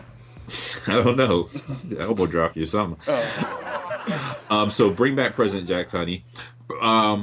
WWF does too much shilling nowadays, or WWE does too much selling, like during the actual calling of the action. So you're watching the match, and all of a sudden, for $9.99 you can get the WWE, or download the WWE app. Like, hey, he just hit a nice elbow drop, and you didn't call that. What the hell? You know why? Because there's no spot, there's no report anymore. It used to be they had the WrestleMania report, or the Royal Rumble report, or the King of the Ring report, and then you cut to the event center and Mean Gene Okerlund's there, or somebody's there in front of a bunch of TV monitors, or Lord Alfred Hayes was there, and they would say, "Oh, look, the pay-per-view is coming up, and call your satellite and cable provider today," or call your provider today and get that locked down. You had that one segment per hour, and that was your selling. So that's where you can do all that. Download the app and sign up for the network and call your provider and strap in your kids and strap in your kids. Yeah, lock your parents in the basement. All that stuff. Do it once per hour and stop the overselling, and you would sell more units because people are not thinking that you're just shilling to them all through the show. It's like a 3-hour Raw, and they're using every minute of the show to basically sell the damn network. Less people are going to buy the damn thing. I almost wanted to cancel my subscription when they did that $9.99 shit the other day. They're like, $9.99. You can get this network for $9.99. Like, yeah, it's been the same price all along. You're just desperate now. $9.99. I just want them to bring back wrestlers and managers and manager stables. They do. They need to bring that back because the Heenan family and Kevin Sullivan's people back in the day, and the Hart Foundation. Good times. Yeah, and and you have managers in modern wrestling, but you had managers of all types back then. You had Mr. Fuji, you had Sensational Sherry, Kimchi. Kimchi. For Kamala, the Ugandan giant, which we didn't even mention at all. He's got to be on some kind of list somewhere. Yeah. So he's on the SISM list. Yeah, he is on the SISM list. Shout out to Bananas on your stomach. Will you tell people that story? Yeah, we were hanging the other day. I was telling you that story. So, Jerry the King Lawler was basically he was the first guy to paint all the symbols on Kamala because he's an artist, so he carries paints with him. So, back when Sugar Everett Harris decided he was going to be Kamala back in Memphis wrestling, he had Jerry the King Lawler paint the stars on him and the moon on his stomach. And so, one day, Kamala's just standing there, and Jerry the King Lawler's painting all the stuff on his chest and his stomach. And he looks down and he goes, "Hey, Jerry." He's like, "Well, yeah." He's like, "I gotta ask you something." He's like, "Shoot. You painting all these stars on me, and you paint my face and everything." He's like, "Yeah. Why do you paint a banana on my stomach?" He said, "That's not a banana, that's a moon, you dummy." So, and this was after him doing the gimmick for like months. Like, I think he's like 6 months or almost a year. All this time, he thought he had a banana on his stomach. Like, so he was trying to call him out on SISM. Don't fall for the banana in the stomach. Yeah. So, banana in the stomach, folks. But what was I gonna say? With managers, bring that back. Another thing you should bring back: outlaw the closed fist. Should I talk about my run-in on Twitter with referee Charles Robinson? Yeah, you almost got taken care of. The closed fists used to be you couldn't do it. Like, and wrestlers would do that closed fist punch, and Jesse the Body Ventura, who is great about the rules. "Hey, referee, he's using the illegal closed fist. Get in there, referee." Or "Hey, McMahon, that closed fist is illegal. He shouldn't be able to get away with that, McMahon." And so I grew up with that. You didn't use the full closed fist, or if you did, you got the 4 count or whatever out the corner. But now I watch wrestling, and this is not just now, but like The Rock and did this over the years in Stone Cold. It was like boom, boom, punch, punch, punch, punch, a kick, and then a move. Punch, punch, punch, closed fist, closed fist. So you're talking about The Rock's entire moveset? His entire offense is just punch, punch, punch, punch, and then the people's elbow and rock bottom, and end of the match. John Cena, punch, punch, punch, punch. Then the 5 moves of doom, the you can't see me with the closed fist, with the 5-knuckle shuffle. So that shouldn't even be legal. At some point, you gotta disqualify people for that. So I'm watching a match, a recent match, and referee is Charles Robinson. It might have been a Raw or something. So I tweet him on Twitter. So, you know, at the WWE Charles Robinson or whatever. And I go, sir, are you going to call that a legal closed fist or not? Is this still not wrestling, sir? You know, just being a smart ass. And, you know, so I close up my Twitter for the night, and I figure wrestling's over, whatever. Check overnight or check the next morning, and he replies. I guess he gets back to the locker room and checks his tweets or whatever. He goes, closed fists have been legal in the WWE for years. And he puts years in all caps. I'm like, wow, you shut me down, homie. Yeah, he really gave you the business, Wally. He did. He gave me the business. I was like, Lil Nate really just put one over on me there. He told me. But then I wanted to check the history books and find out at what point did the President Jack Tunney rule that the closed fists were legal in pro wrestling? Because I don't remember closed fists being legal. Are legal foreign objects legal now? But then again, they are because ECW and everything else, and you know, shout out to New Jack. Not the city, the wrestler. Yeah. Shout out to using cheese graters and pie plates and shit like that, and trash cans. The good old days. Yeah, but so bring back the closed fist outlaw, and then bring back Lord Alfred Hayes giving the promotional consideration paid for by the following. Yeah. I got a couple other questions that I want to ask you, but I'm gonna save those for a little bit because we're gonna hit the break. As they say in radio, we're up against it. Yeah, we're running out of time, folks. Fuck. Anyway, we're gonna take a break and then we're gonna come back and fifth. All right. After this. After the messages, we'll be right back. One of the wildest species ever to stalk this planet was the human animal. Wild and cunning enough to discover the essence of animal attraction, a scent that turned fear into fascination. Now Cody has bottled this primal essence. Wild musk oil for her, Cody musk alone for him. One touch bears 1,000 quivers. Cody Wild Musk. Use it before you stalk. Back to the show.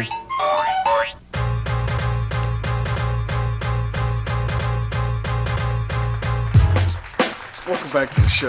EDP, Eclectic Discussion Podcast, Eclectic Dragon Screw Pile Driver. What a maneuver! Here with Classic, we're talking WWF Superstars, and that's a big deal. But right now, it's time for the fifth. 1, 2, 3, 4, 5. Time for the fifth. All right, sir. You ready? Oh man! And I gotta think about all the times that I've played the fifth and all the things I've had to do that have just ruined everything in my. So how are you gonna screw up my life this time with the fifth? That's not even the thing. No. This is about to be so much fun. Okay, let's do it. Rocket Raccoon. That is it. That is correct. All right. Question number 1. We remember the Rocket Wrestling era and the cartoon. Mm-hmm. If they tried to reboot it like they do everything with today's wrestlers, how would you cast it? All right. Well, my first response to that is, isn't that what Slam City is? I don't know what Slam City is. Oh man, it's like some claymation animated series with the wrestlers doing daily jobs. So like John Cena's an auto mechanic and Kane is like he's like basically a lunch lady, so he has to wear a hairnet. So they just have to take day jobs because the wrestling is over or something. But anyway, if they're gonna do it with today's wrestlers or reboot or whatever they want to call a remake, obviously your good guy's gonna be like John Cena, Daniel Bryan. I would have Rey Mysterio out there because he can so fast. Jack Swagger and Zeb Coulter for the patriotism. Oh, so they're gonna be the good guys. They'll be good guys because on the bad guy side you'll have Rusev and Lana. Also, Big Show on the good guys, and for the ladies, you'd have to have either AJ or Paige, whoever's good at the time, and Naomi. Just Naomi. Yeah, that would be some good artwork there. Yeah, exactly. You know, a lot of curves, and break out your protractors, folks. And compasses. Yeah, gotta have them curves. And then for the bad guys, you'd have Orton, Kane, Triple H, and Stephanie would be bad guys, like managers or something. Alberto Del Rio would be a bad guy. Cesaro, Rusev and Lana, Great Khali would be a bad guy going up against the Big Show. And then either AJ or Paige, whoever's not good, and Tamina. Yeah. Tamina Snuka. She would be like this muscular chick, like Chyna was. Although I like Tamina, I think she's great. But you know, if you're gonna have a cartoon or Rockin' Wrestling, I want to see her in it. And plus, it continues the Superfly Snuka tradition. Oh, it's the legacy. Yeah. Oh, and the Usos would be good guys. Sorry. Oh, get them off of it. I don't want them on any screen. What do you have against Samoans? Everything. I'm a Samoanist. Oh, come on! But I don't even like the Girl Scout cookies. Oh man. Look, question number 2. What are you, Team Trefoil? That's right. Oh, okay. All do-si-do, everything. Oh yeah. Who's your favorite manager not named Bobby Heenan? All right. All time, Jim Cornette, but he is not in this era. So from this era in the WWF, with honorable mentions to Jimmy Hart, Classy Freddie Blassie, Slick and Captain Lou Albano, I've got to give it to the man who's under whose tutelage every wrestler has to fall under, the incomparable Mr. Fuji. I could dig that. I like Mr. Fuji. I thought we were gonna go Johnny Polo. No, not Raven, not Scotty, not him. Yeah, I mean, even though he did manage the Quebecers to a tag team championship, but Now let me ask you a question. Now this is about to be very controversial. There's gonna be some controversy going on right here. Yeah. Oh, okay. Was Elizabeth a manager? You know what? She was. You know why? Because, I mean, technically she was a valet for most of that in terms of what she provided in terms of services. But when Macho Man, Randy Savage, got Elizabeth and selected her, he was trying to get the services of a manager. And that's when he had all the managers in the ring and they were all basically giving their pitch. He was he was LeBron James. Yeah, he made his decision right there in the ring. And it was like Bobby Heenan was there, and Freddie Blassie was there, and Mr. Fuji was, Jimmy Hart was there. All those guys with Luscious Johnny Valiant was there.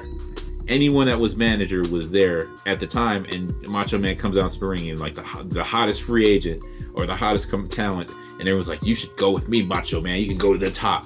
And he's like, "I made my selection," and Miss Elizabeth comes down, and everyone's like, "Miss Elizabeth? Who's that?" And she even gave that impression that she was a manager. Now, she didn't do any managing. All she did was basically stop Macho Man from like killing everybody. Her. Yeah, and her. But technically, yeah, because not only did she manage Macho Man, but later on she managed Hulk Hogan. I guess. Yeah, and Brutus the Bar Beefcake at some point when they went up against Sensational Sherry, and I think she came down to the ring with George Animal Steel one time. But I don't know if that was managing or babysitting or whatever. Yeah. Pet Just relaxing his fur. Yeah, exactly. Okay. Untangling the hairs in his fur. She was giving him new green tongue. She was, resupplying with Fun Dip too for his green tongue. Clarettes. Green gum. You're just gonna give away all the secrets to wrestling today, all right? Man, he did it. Shouts to Underscoop Fire. Yeah. Question number 3. Best interview segment, not Piper's Pit. I would love to say the barbershop because of the window that Marty Jannetty was put through, but I'm not gonna because Bruce Bar Beefcake sucks. Brother Brutal. The flower shop with Adrian Adonis was good, but Piper's Pit came and wrecked. Roddy Piper came and wrecked that because they were standing on Piper's Pit. Honorable mention and shouts out to Brother Love. The Heartbreak Hotel was terrible. I saw that once in the first year of and everything. why do I want to see a guy interviewing people from a bed? Same reason why you want to see a guy in leather chaps and dangly streamers. But if we're gonna say the best one that's not Piper's Pit, I gotta go with the Snake Pit. Oh. So much awesome stuff happened on the Snake Pit. I thought you were gonna say the funeral parlor. No, because then you got Paul Bearer doing that. Oh, Undertaker! Oh, what are we gonna do? You know, it's just, that was you nailed it though. I know. I mean, you don't want to have to go through to get that voice, so I don't have to do that again. And hopefully, question number 5 won't require me to do that either. So, but yeah, with the Snake Pit, Jake the Snake, it had rocks basically, the Snake Pit looked like a very large version of a G.I. Joe playset from those commercials, like when they shot videos of the Joes in front of rocks and in canyons and shit. So it had a big snake in the middle, so Damien could just sit right in the middle, and it had like a grotto, so guests came through this big grotto entrance in the back through the rocks and everything. So it was like the part of the zoo where they kept like all the reptiles and shit. Like, you know, you felt like you were in, you know, the mountains or something, like Land of the Lost. I agree with this. I will allow this. It's a great set piece. If I could find the Snake Pit set piece, kind of like how Kramer found the Merv Griffin show set piece in the trash, I would host a Snake Pit from my house. Wow. Yeah. I guessed on that. I'd be a guess on that. Yeah. I cut a classic promo. cave, be in the Snake Pit. You know, Honky Tonk Man might come and attack you with a guitar. You know, he might play Snakeskin Blues on your head. Or Cold Slither. Yeah, Cold Slither in the Snake Pit. Nice. Synergy, ladies and gentlemen. There you go. Right, bitch. Can I curse on your show? Of course, clearly you can. All right, cuss show. Motherfucking dick pussy snot and shit. Fuck you. Yeah. Something like, bye-bye. Hello, suck this and MF and kiss my big black stuff and suck it and stick it down your mouth. That's enough smooth talk. Let's get to the next question. Question number 4. All right. You remember George the Animal Steel when he Take came... that, Rashani. Take that. Oh. Yeah. When George the Animal Steel would come in, and right before he lock up, he'd do that hand whale. You know, True. With one hand is up in the air, the other was waving at you. It was like he was trying to catch brainwaves with like satellite transmission. Like that was his antenna for catching like I don't know, something. Exactly. So for $10,000, they're gonna give you $10,000 cash, no taxes. All right. You have to do that every time you enter and exit a room for 6 months. Oh shit! Hell yeah, I'd do it. But here's the thing. Would I get like say a $2,000 bonus if I yelled out "mine" every time I did it? Like mine. Yeah, actually, I'll allow that. All right. So hey, $12,000 per. I'll do it.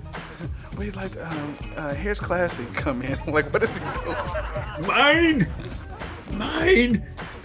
And then if you had turnbuckles in there, I would like just eat them and, you know, put turnbuckle peanuts all over. Yeah, stuffings all over the ring.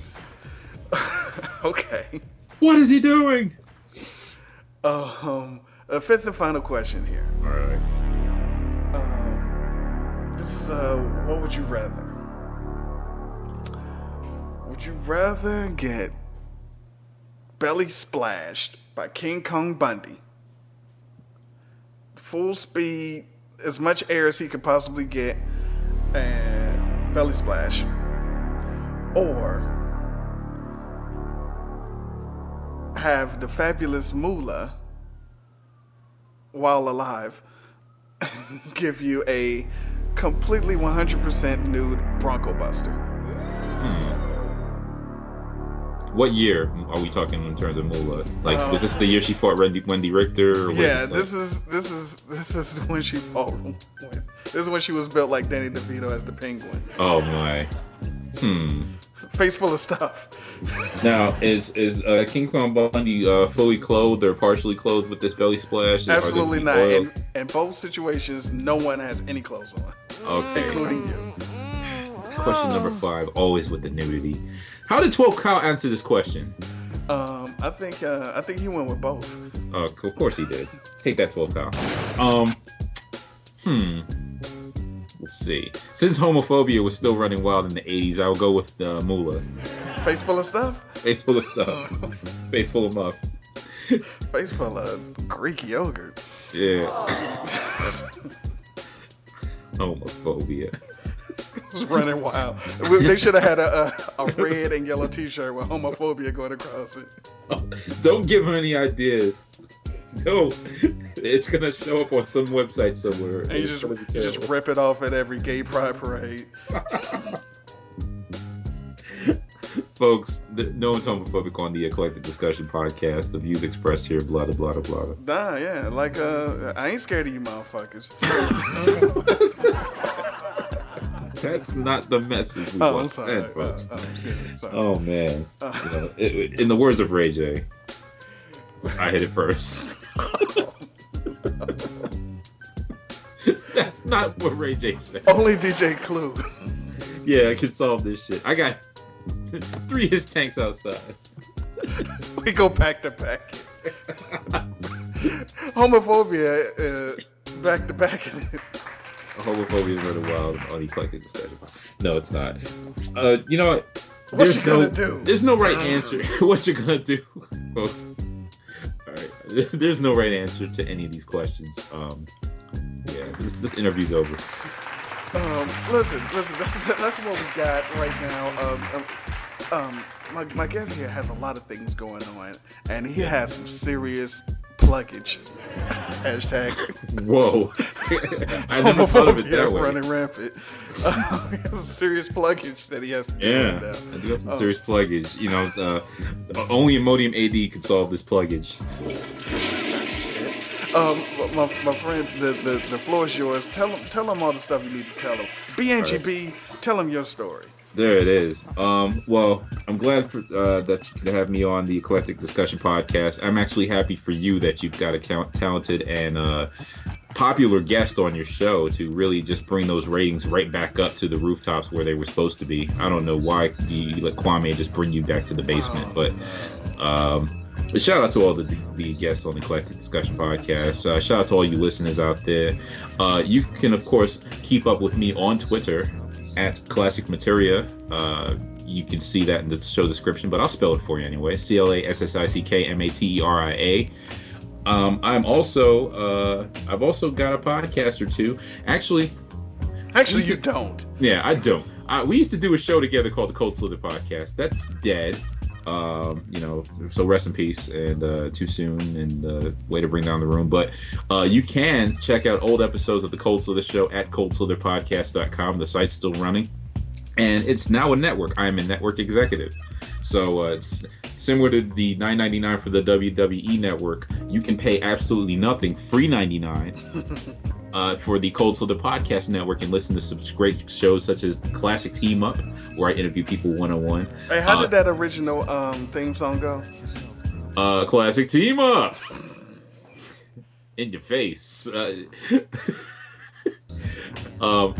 The Comic Book Chronicles, our good friend Tim D.O.G. and the Click Nation has joined up with our network. So the Comic Book Chronicles podcast appears on Cold Slither Podcast Network. And the award-winning, ever-popular Good and Terrible show with CJ and Beauty Jackson is on that network too. So check that out.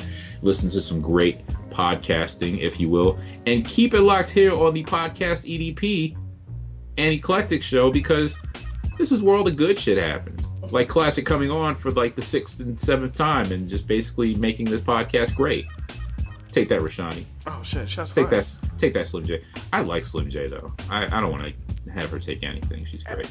Well, everyone loves Hi, Slim J. Hello. Yeah. What's going on, baby? Slim J equals ratings, ladies and gentlemen. She does. Yeah. So, anything else you want to tell the people? Ricky Steamboat, Tatanka, Mr. Perfect, Bam Bam Bigelow, and Roddy Piper should have all been heavyweight champion.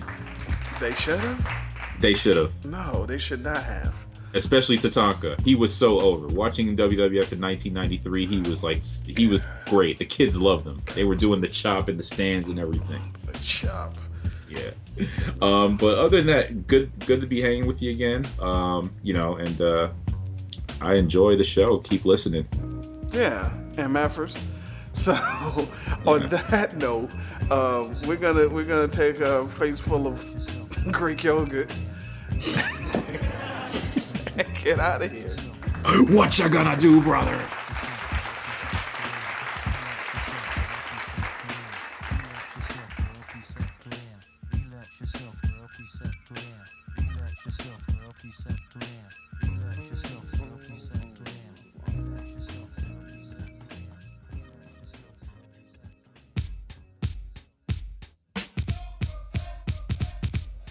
Yeah, what a show. Another show in the books.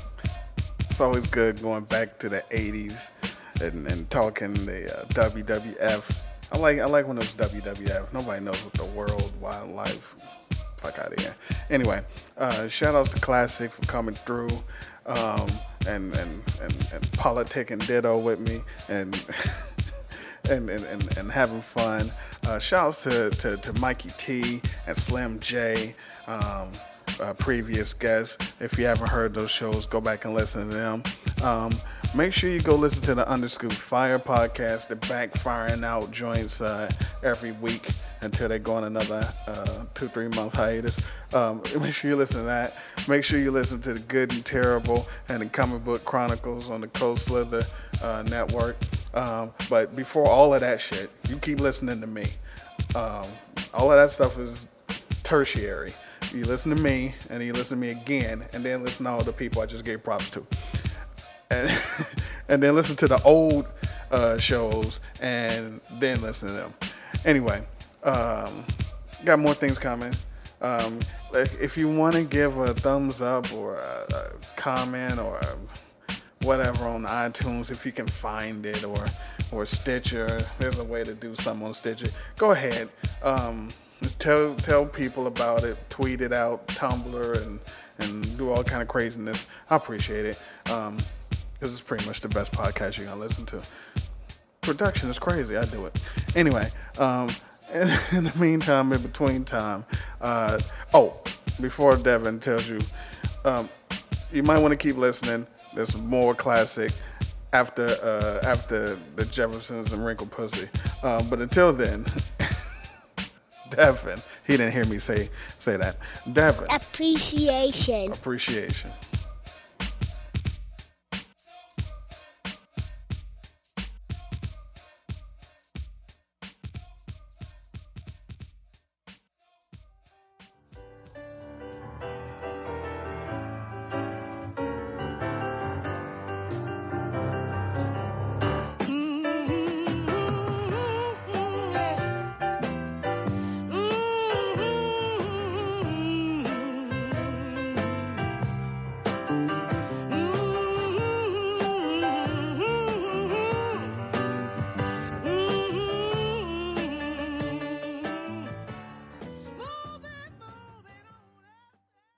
And with your wrinkled pussy, I can't be your lover.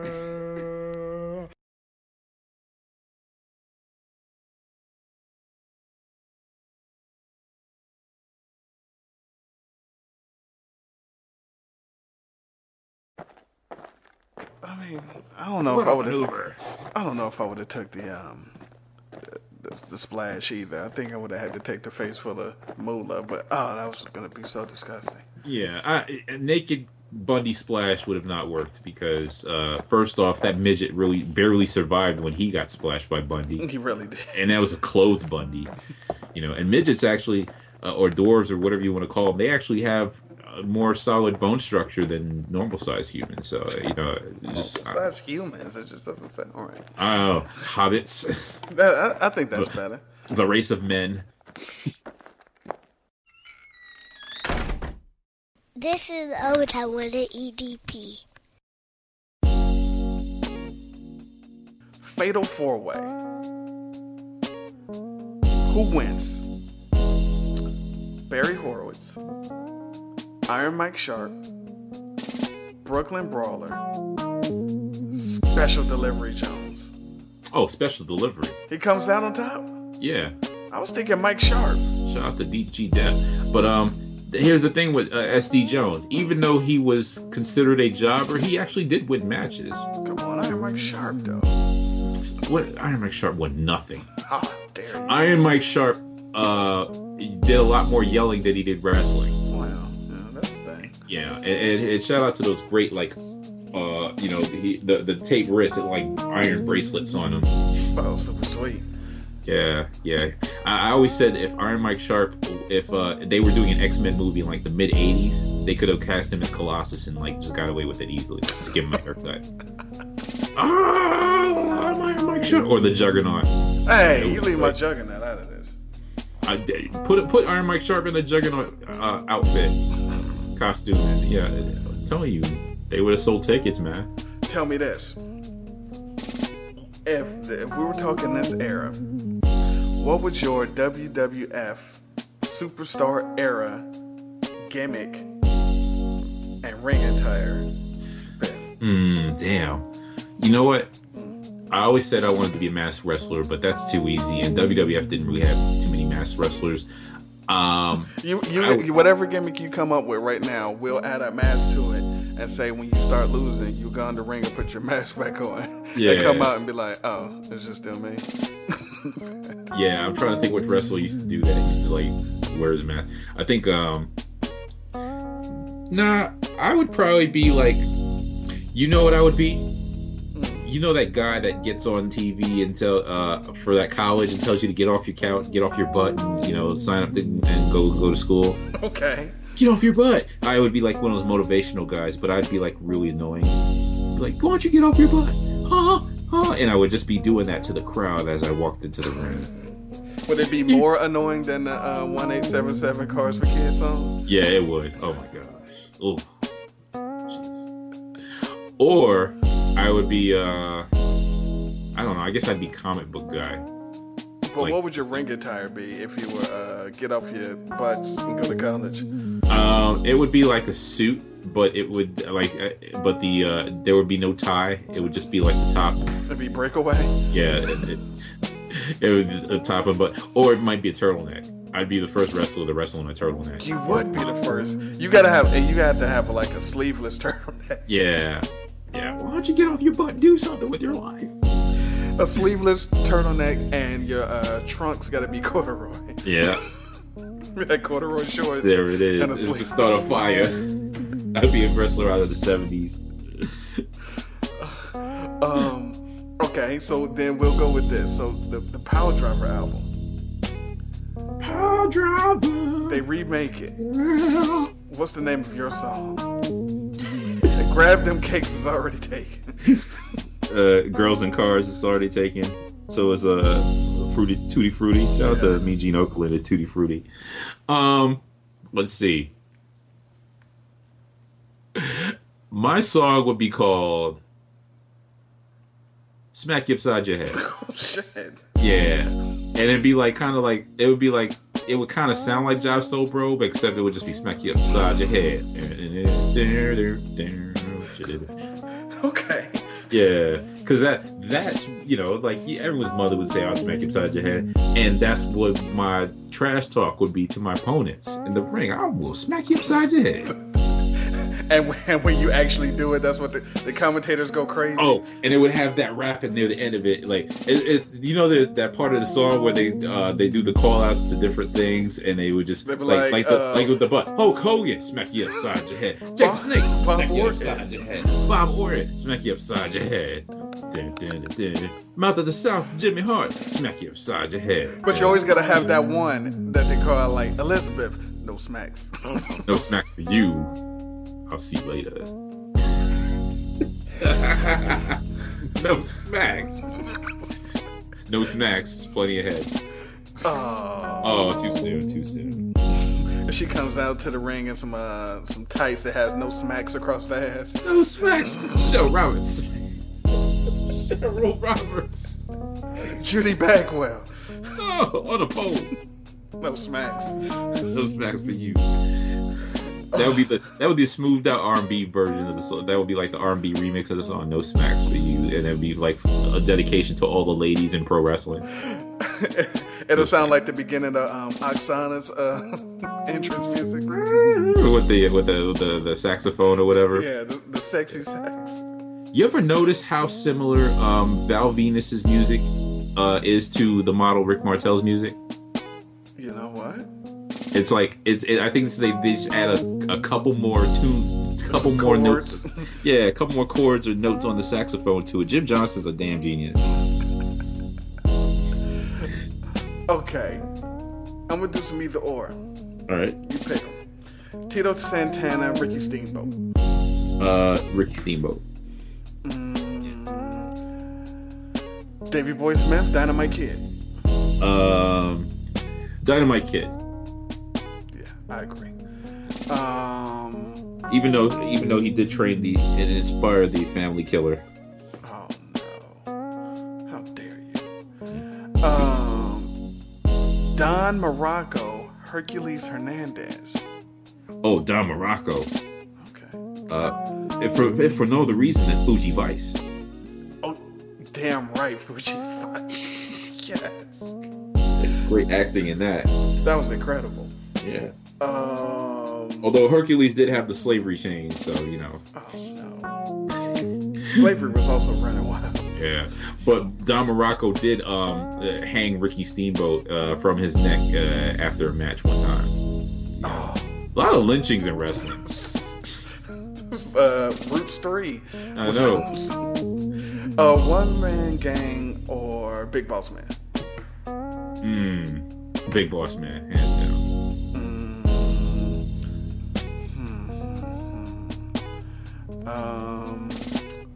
Nikita Koloff or Iron Sheik? Iron Sheik. Yeah, I guess you gotta say that. You gotta do that. Yeah. Okay. Mr. Perfect or Rick Rude? Oh man, that's a tough one. Because they were both members of the Heenan family. Mm-hmm. You know, we didn't get into the $1 Million Man either. We didn't at all. Oh man, Ted DiBiase. We'd be remiss. Yeah. Rick Rude and Virgil. Let's see. You know what? Rick Rude was barely, if ever, a good guy. So I would say Rick Rude. Okay. So Jake Roberts or $1 Million Man? Jake the Snake.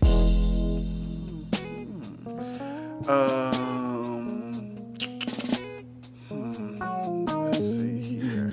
Hey, you remember when the $1 Million Man was going to jewelry stores to check on his $1 million belt? Yeah. I mean, that was so much hype just for the belt. And the reveal was worth it too. It was like, damn, that belt, that's dope. Exactly. It's like if Scrooge McDuck had a championship.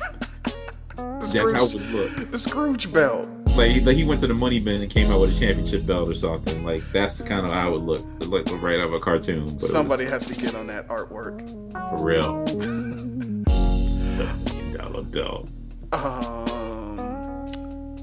Let's go with Bret Hart, Shawn Michaels. It's tough because even though Bret had that best there is, whatever it will be, Shawn Michaels actually did more in wrestling.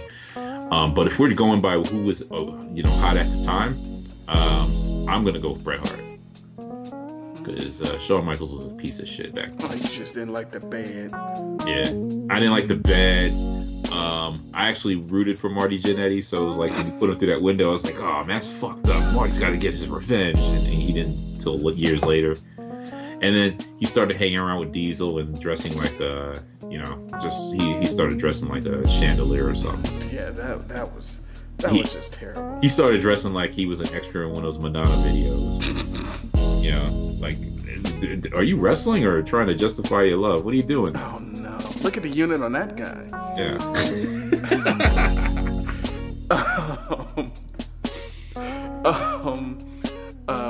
Macho Man Randy Savage or The Undertaker? Ooh. Damn right, ooh. Yeah.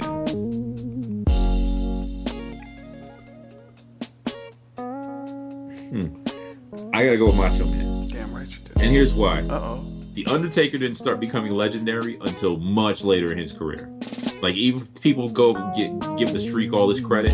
I mean, he beat like Giant Gonzalez in those matches for the Streak. He that was the hanging of the Big Boss Man counts towards that streak. So he beat some decent people, but you know, there are low points where the Undertaker, it was like just the Undertaker was the main guy in pro wrestling, whereas Macho Man fought like the best at their best and made even guys that, you know, even later in his career, he was making guys look good.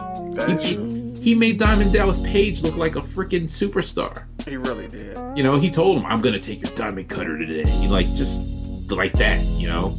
He put over Crush. He was always in character.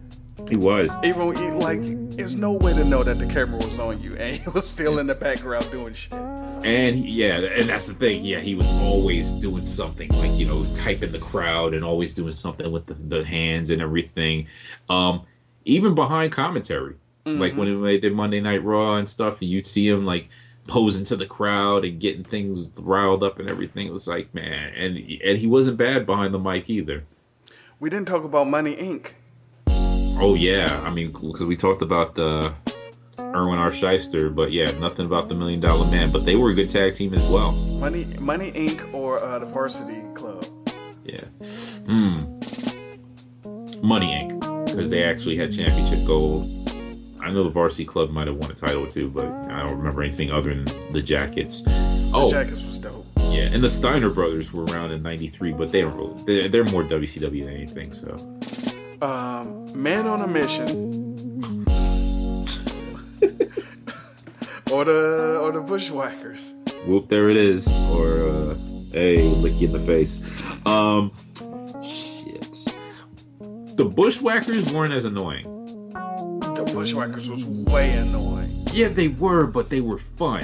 Man on the Mission, it was like between the colors, that dude rhyming, that's the fake version of Too Big MC,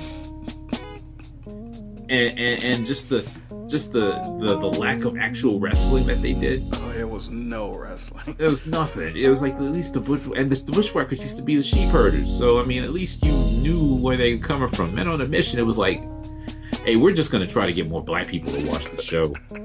And this was the early 90s, and they just went for the lowest common denominator possible, which was, whoop, there it is. Let's put purple and teal because that was the colors of the 90s on everybody. I mean, like, everyone wore Charlotte Hornet colors back in the 90s.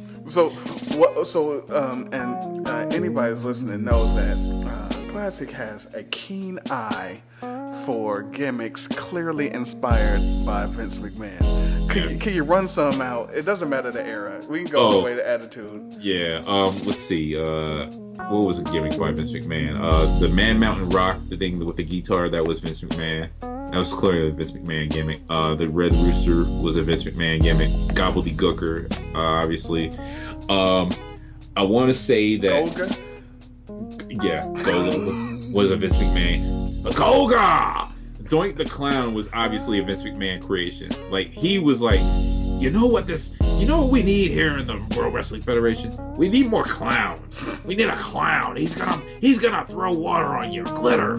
He's gonna puke. He's gonna puke. I think every pitch of a character by Vince McMahon is like that. He's gonna puke pitch.